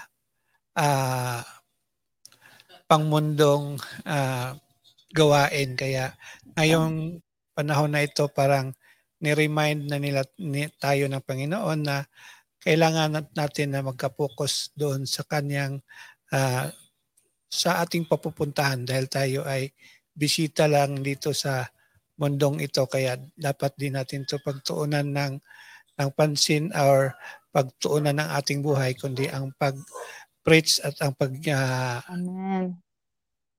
paghimaya sa kanya. So in Bisaya pa. So kaya maraming salamat din sa ating mga viewers, even though Hallelujah. sinusubok Praise tayo, God. naputol nila yung ating broadcast at pinipilit kong inidudugtong. Salamat Oo. din sa mga nagbibigay ng inyong suporta sa mga stars. Ay Praise isa din salamat. yan na makapagpipigil sa kanila, lalo na kung mag-ano kayo ng support, dahil as the whistleblower ng Facebook dati, na ang Facebook ay nakapokus sila sa gaining or kikita sila. So kung mag-aambag tayo ng konti sa kanila, ay nagdadalawang isip silang i-plug down yung ating video. Kaya nandito tayo sa kanilang teritoryo, nandito tayo sa kanilang just behave lang tayo, even though na against tayo sa kanilang mga ginagawa, dahil sinusuppress nila yung our freedom of expression. But for us, para magpatuloy ang laban, kailangan kaibiganin natin ang kalaban para mabigyan din natin sila ng aral at maybe magiging kakampi din natin in the future. Kaya keep Hopefully. on sharing lang, keep on pushing mga other people para sila po ay magigising din at magiging kasama natin dito. So, suportahan natin lagi ang live ni Ma'am Joel every Sunday God be yan the glory. in the Philippines, and hopefully na mas madagdagan pa tayo ng mga ibang warriors na Amen. maghahayag ng katotohanan. So I am willing to assist, to train, and of course, nandito tayo as para mas mapahayag yung katotohanan. Nandito ang Gising Maharlika. Ginawa kong gumawa tayo ng ating social network para doon ay talagang nila tayo mapipigil kung yung mga censored na mga bagay dito, pwede nyo doon i-post sa ating Gising Maharlika social network na website natin. Kaya if God find ways na hindi nila tayo mapipigilan na ma-share ang katotohanan sa buong mundo. Okay. So, final word. Hallelujah. So, final words po mga kapatid bilang mga Kristiyano. Nais ko po pakita itong clip na ito, kuya. Yung sa Romans chapter 1 verse 16. For I am not ashamed of the gospel of Christ. For it is the power of God unto salvation to everyone. Remember, to everyone that believe. First to the Jew and also to the Greek. Sa Hudyo at maging sa mga Hentil. Kaya itong ating pong mga nalalaman na salita ng Panginoon, bahagi lang po natin yan. Dahil in the last days, as the prophecy said, they will call upon the name of the Lord and be saved. Pero paano silang tatawag sa Panginoon kung di sila sumasampalataya? Paano silang sasampalataya kung wala silang napakinggan pa? Paano sila makakapakinig kung walang nangangaral? Sabi nga. At paano makakapangaral ang isang tao kung di siya sinugo? Hallelujah. Kaya tayo po mga anak ng Diyos, isinusugo niya po tayo dito sa mundong ito. To tell the people na manumbalit na sa Panginoon, magsisi dahil malapit na siyang dumating. At ayaw ng Panginoon, isa man sa atin ay mapahamak. Amen? Hallelujah. To God be the glory. I really hope and pray na napalakas po tayong lahat at nag-ilawan tayo. We continue pray to one another, continue encourage one another. Sabi nga, at wag po natin kaligtaan ng mga gawain ng ganito. For the time is near. Hallelujah. Nearer than we first believe. To God be the glory. At maraming salamat po muli sa mga suporta, sa mga pakikinig, at maging sa pag-share po. Financial din po. Malaking tulong po yan para tayo po makapagpatuloy sa gawain ng Diyos. To God be the glory. At bago po tayo magtapos, nais ko pong iwanan kayo ng isang panalangin. Hallelujah. And let's close this live in a simple prayer. Hallelujah. O Father God in heaven, muli, pinupuri ka namin, pinapasalamatan sa matagumpay na araw na ito, O God. Salamat, O Diyos. Our enemy tried and tried na pigilan ito, but he never succeeded, O God. Dahil ikaw ay sumasa amin. As you said in your words, if you are with us, who can be against us? Hallelujah. Maraming salamat dahil laging tagumpay ang aming taglay, Panginoon. At salamat din, O Diyos, patuloy mo kaming ginigising. Patuloy mong pinapaunawa sa amin that you are calling us to rise up, na magliwanag sa madilim na mundong ito. You are calling us upang ang mga tao ay amin silang tawagin na magsisi, manumbalik sa iyo dahil malapit ka nang dumating. Oh Lord, bless each and every one of us, Panginoon, na willing magpagamit sa iyo. Katulad ni Isaiah, oh Lord, here we are, Father. Use us for your glory. As long as your Spirit is with us, Father, we will go. Hallelujah. Kaya, Panginoon, huwag niyo po kaming iwanan. We are so decided, Panginoon, na sumunod sa iyong kalooban as long as you are with us. Dahil if without you, we are nothing, oh God. But with you, nothing is impossible at walang mahirap dahil ikaw ang kikilos para sa amin. Oh Lord, dalayan ko rin po sa aking mga kapatid na nahihirapan, na ang kanilang mga spiritual lives ay nagugulumihanan, oh God. Father, use these words na maging kalakasan nila, na mag-ignite muli ang kanilang mga init, na marikindle muli ang kanilang mga apoy, at mag-serve muli, Panginoon, ng buong kalakasan, ng buong enthusiasm, oh God, earnestly, fervor in prayers, oh God. Oh Father, salamat sa mga naglipas na oras na ito, dahil alam namin kumilos ka sa buhay ng bawat isa, na patuloy namin lalabanan ang lahat ng gawa ng dyablo. We will expose all the work of darkness dahil kami mga liwanag, hallelujah, at taglay namin ang kaliwanagan ng aming Panginoong Jesus. That we will never be ashamed of the gospel, for this is the power of God to save our soul. Kaya pagtibayin niyo po muli ang aming mga pananampalataya until the end. Dahil ang sabi mo, O Diyos, ang mananatiling tapat hanggang huli, sila lamang ang maliligtas. Kaya Father, please increase more our faith kung nagkukulang ito, Panginoon. Increase, O God, in Jesus' name. Oh Lord Father, maging sa mga susunod na araw na kami magla-live, Panginoon, ihanda niyo po ang aming mga buhay, ang aming mga espiritu, upang tumanggap muli at manginain ng iyong mga salita na pagkain ng buhay namin, O Lord. Maraming salamat, Panginoon. Father, again, we offer you all highest praises, adoration, thanksgiving. In Jesus' name alone we pray. And every believers of God, every witnesses of God in the last days, every olive trees and lampstand, everyone who is clothed in sackcloth, in repentance and ready to serve the Lord, will say, Amen. Hallelujah. Hallelujah. Praise be to God. Hallelujah. Kaya sa ulitin po mga kapatid, and I really hope and pray na patuloy po natin ibahagi ang mga salitang ito na kailangan ng bawat isa sa atin, lalo na in this very evil generation. To God be the glory. And I love you all with the love of the Lord. At iiwanan po namin kayo ng awitin na nagsasabing, let us rise up, dahil tayo po tinawag ng Panginoon to do His mission. Amen. I love you mga kapatid. Let the peace of God and the grace of mercy of Jesus Christ and the fellowship of the Holy Spirit be upon us all, now and forever. And everybody claim it and say, Amen. Hallelujah. God bless po. Praise be to God. Praise be to God. Hallelujah. Maraming salamat po sa mga encouragement, sa mga amen, sa mga hallelujah. Nagpapalakas po talaga ng loob natin yan. Hallelujah. Amen. Amen. In Jesus' name, the everlasting Father.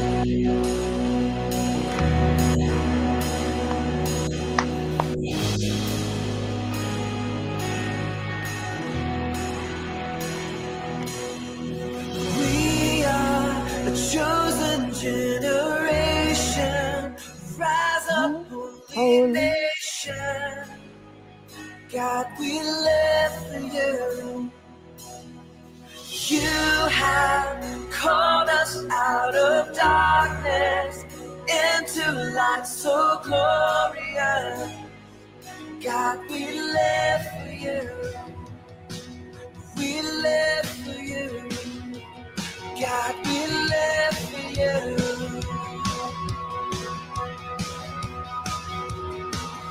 We run with passion for your name. We run. Freedom, you've broken every chain we run.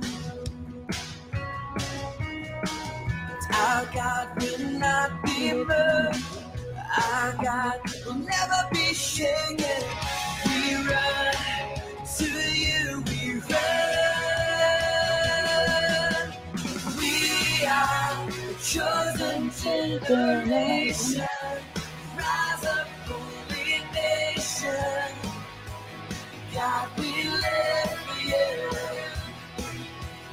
You have called us out of darkness into light so glorious.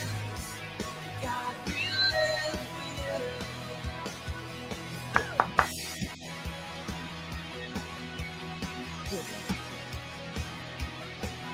We run with passion for your name. We run. Freedom. You've broken every chain. We run. Our God will not be moved. Our God will never be shaken. We run to you. We run. We are the chosen generation. Rise up, holy nation. God, we live for you. You have called us out of darkness into light so glorious. God, we live for you. God will not be moved. Our God will never be shaken. Our God will not be moved. Our God will never be shaken. Our God will not be moved. Our God will never be shaken. We run to you. We run.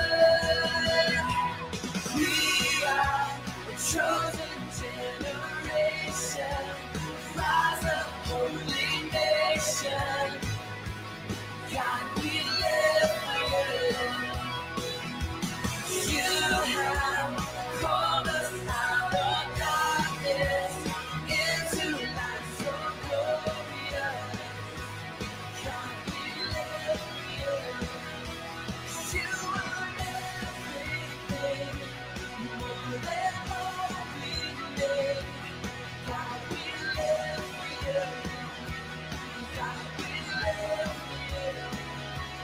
Found this world to be not enough for me. God, we live for you. God, we live for you. We live for you.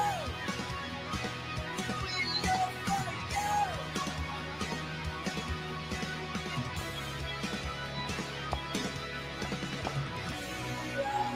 Chosen generation, rise up, holy nation. God, we live for you. You have called us out of darkness into light so glorious. God, we live for you. Come on, we are. We are chosen generation. Rise up, holy nation. God, we live for you. You have called us out of darkness into light so glorious.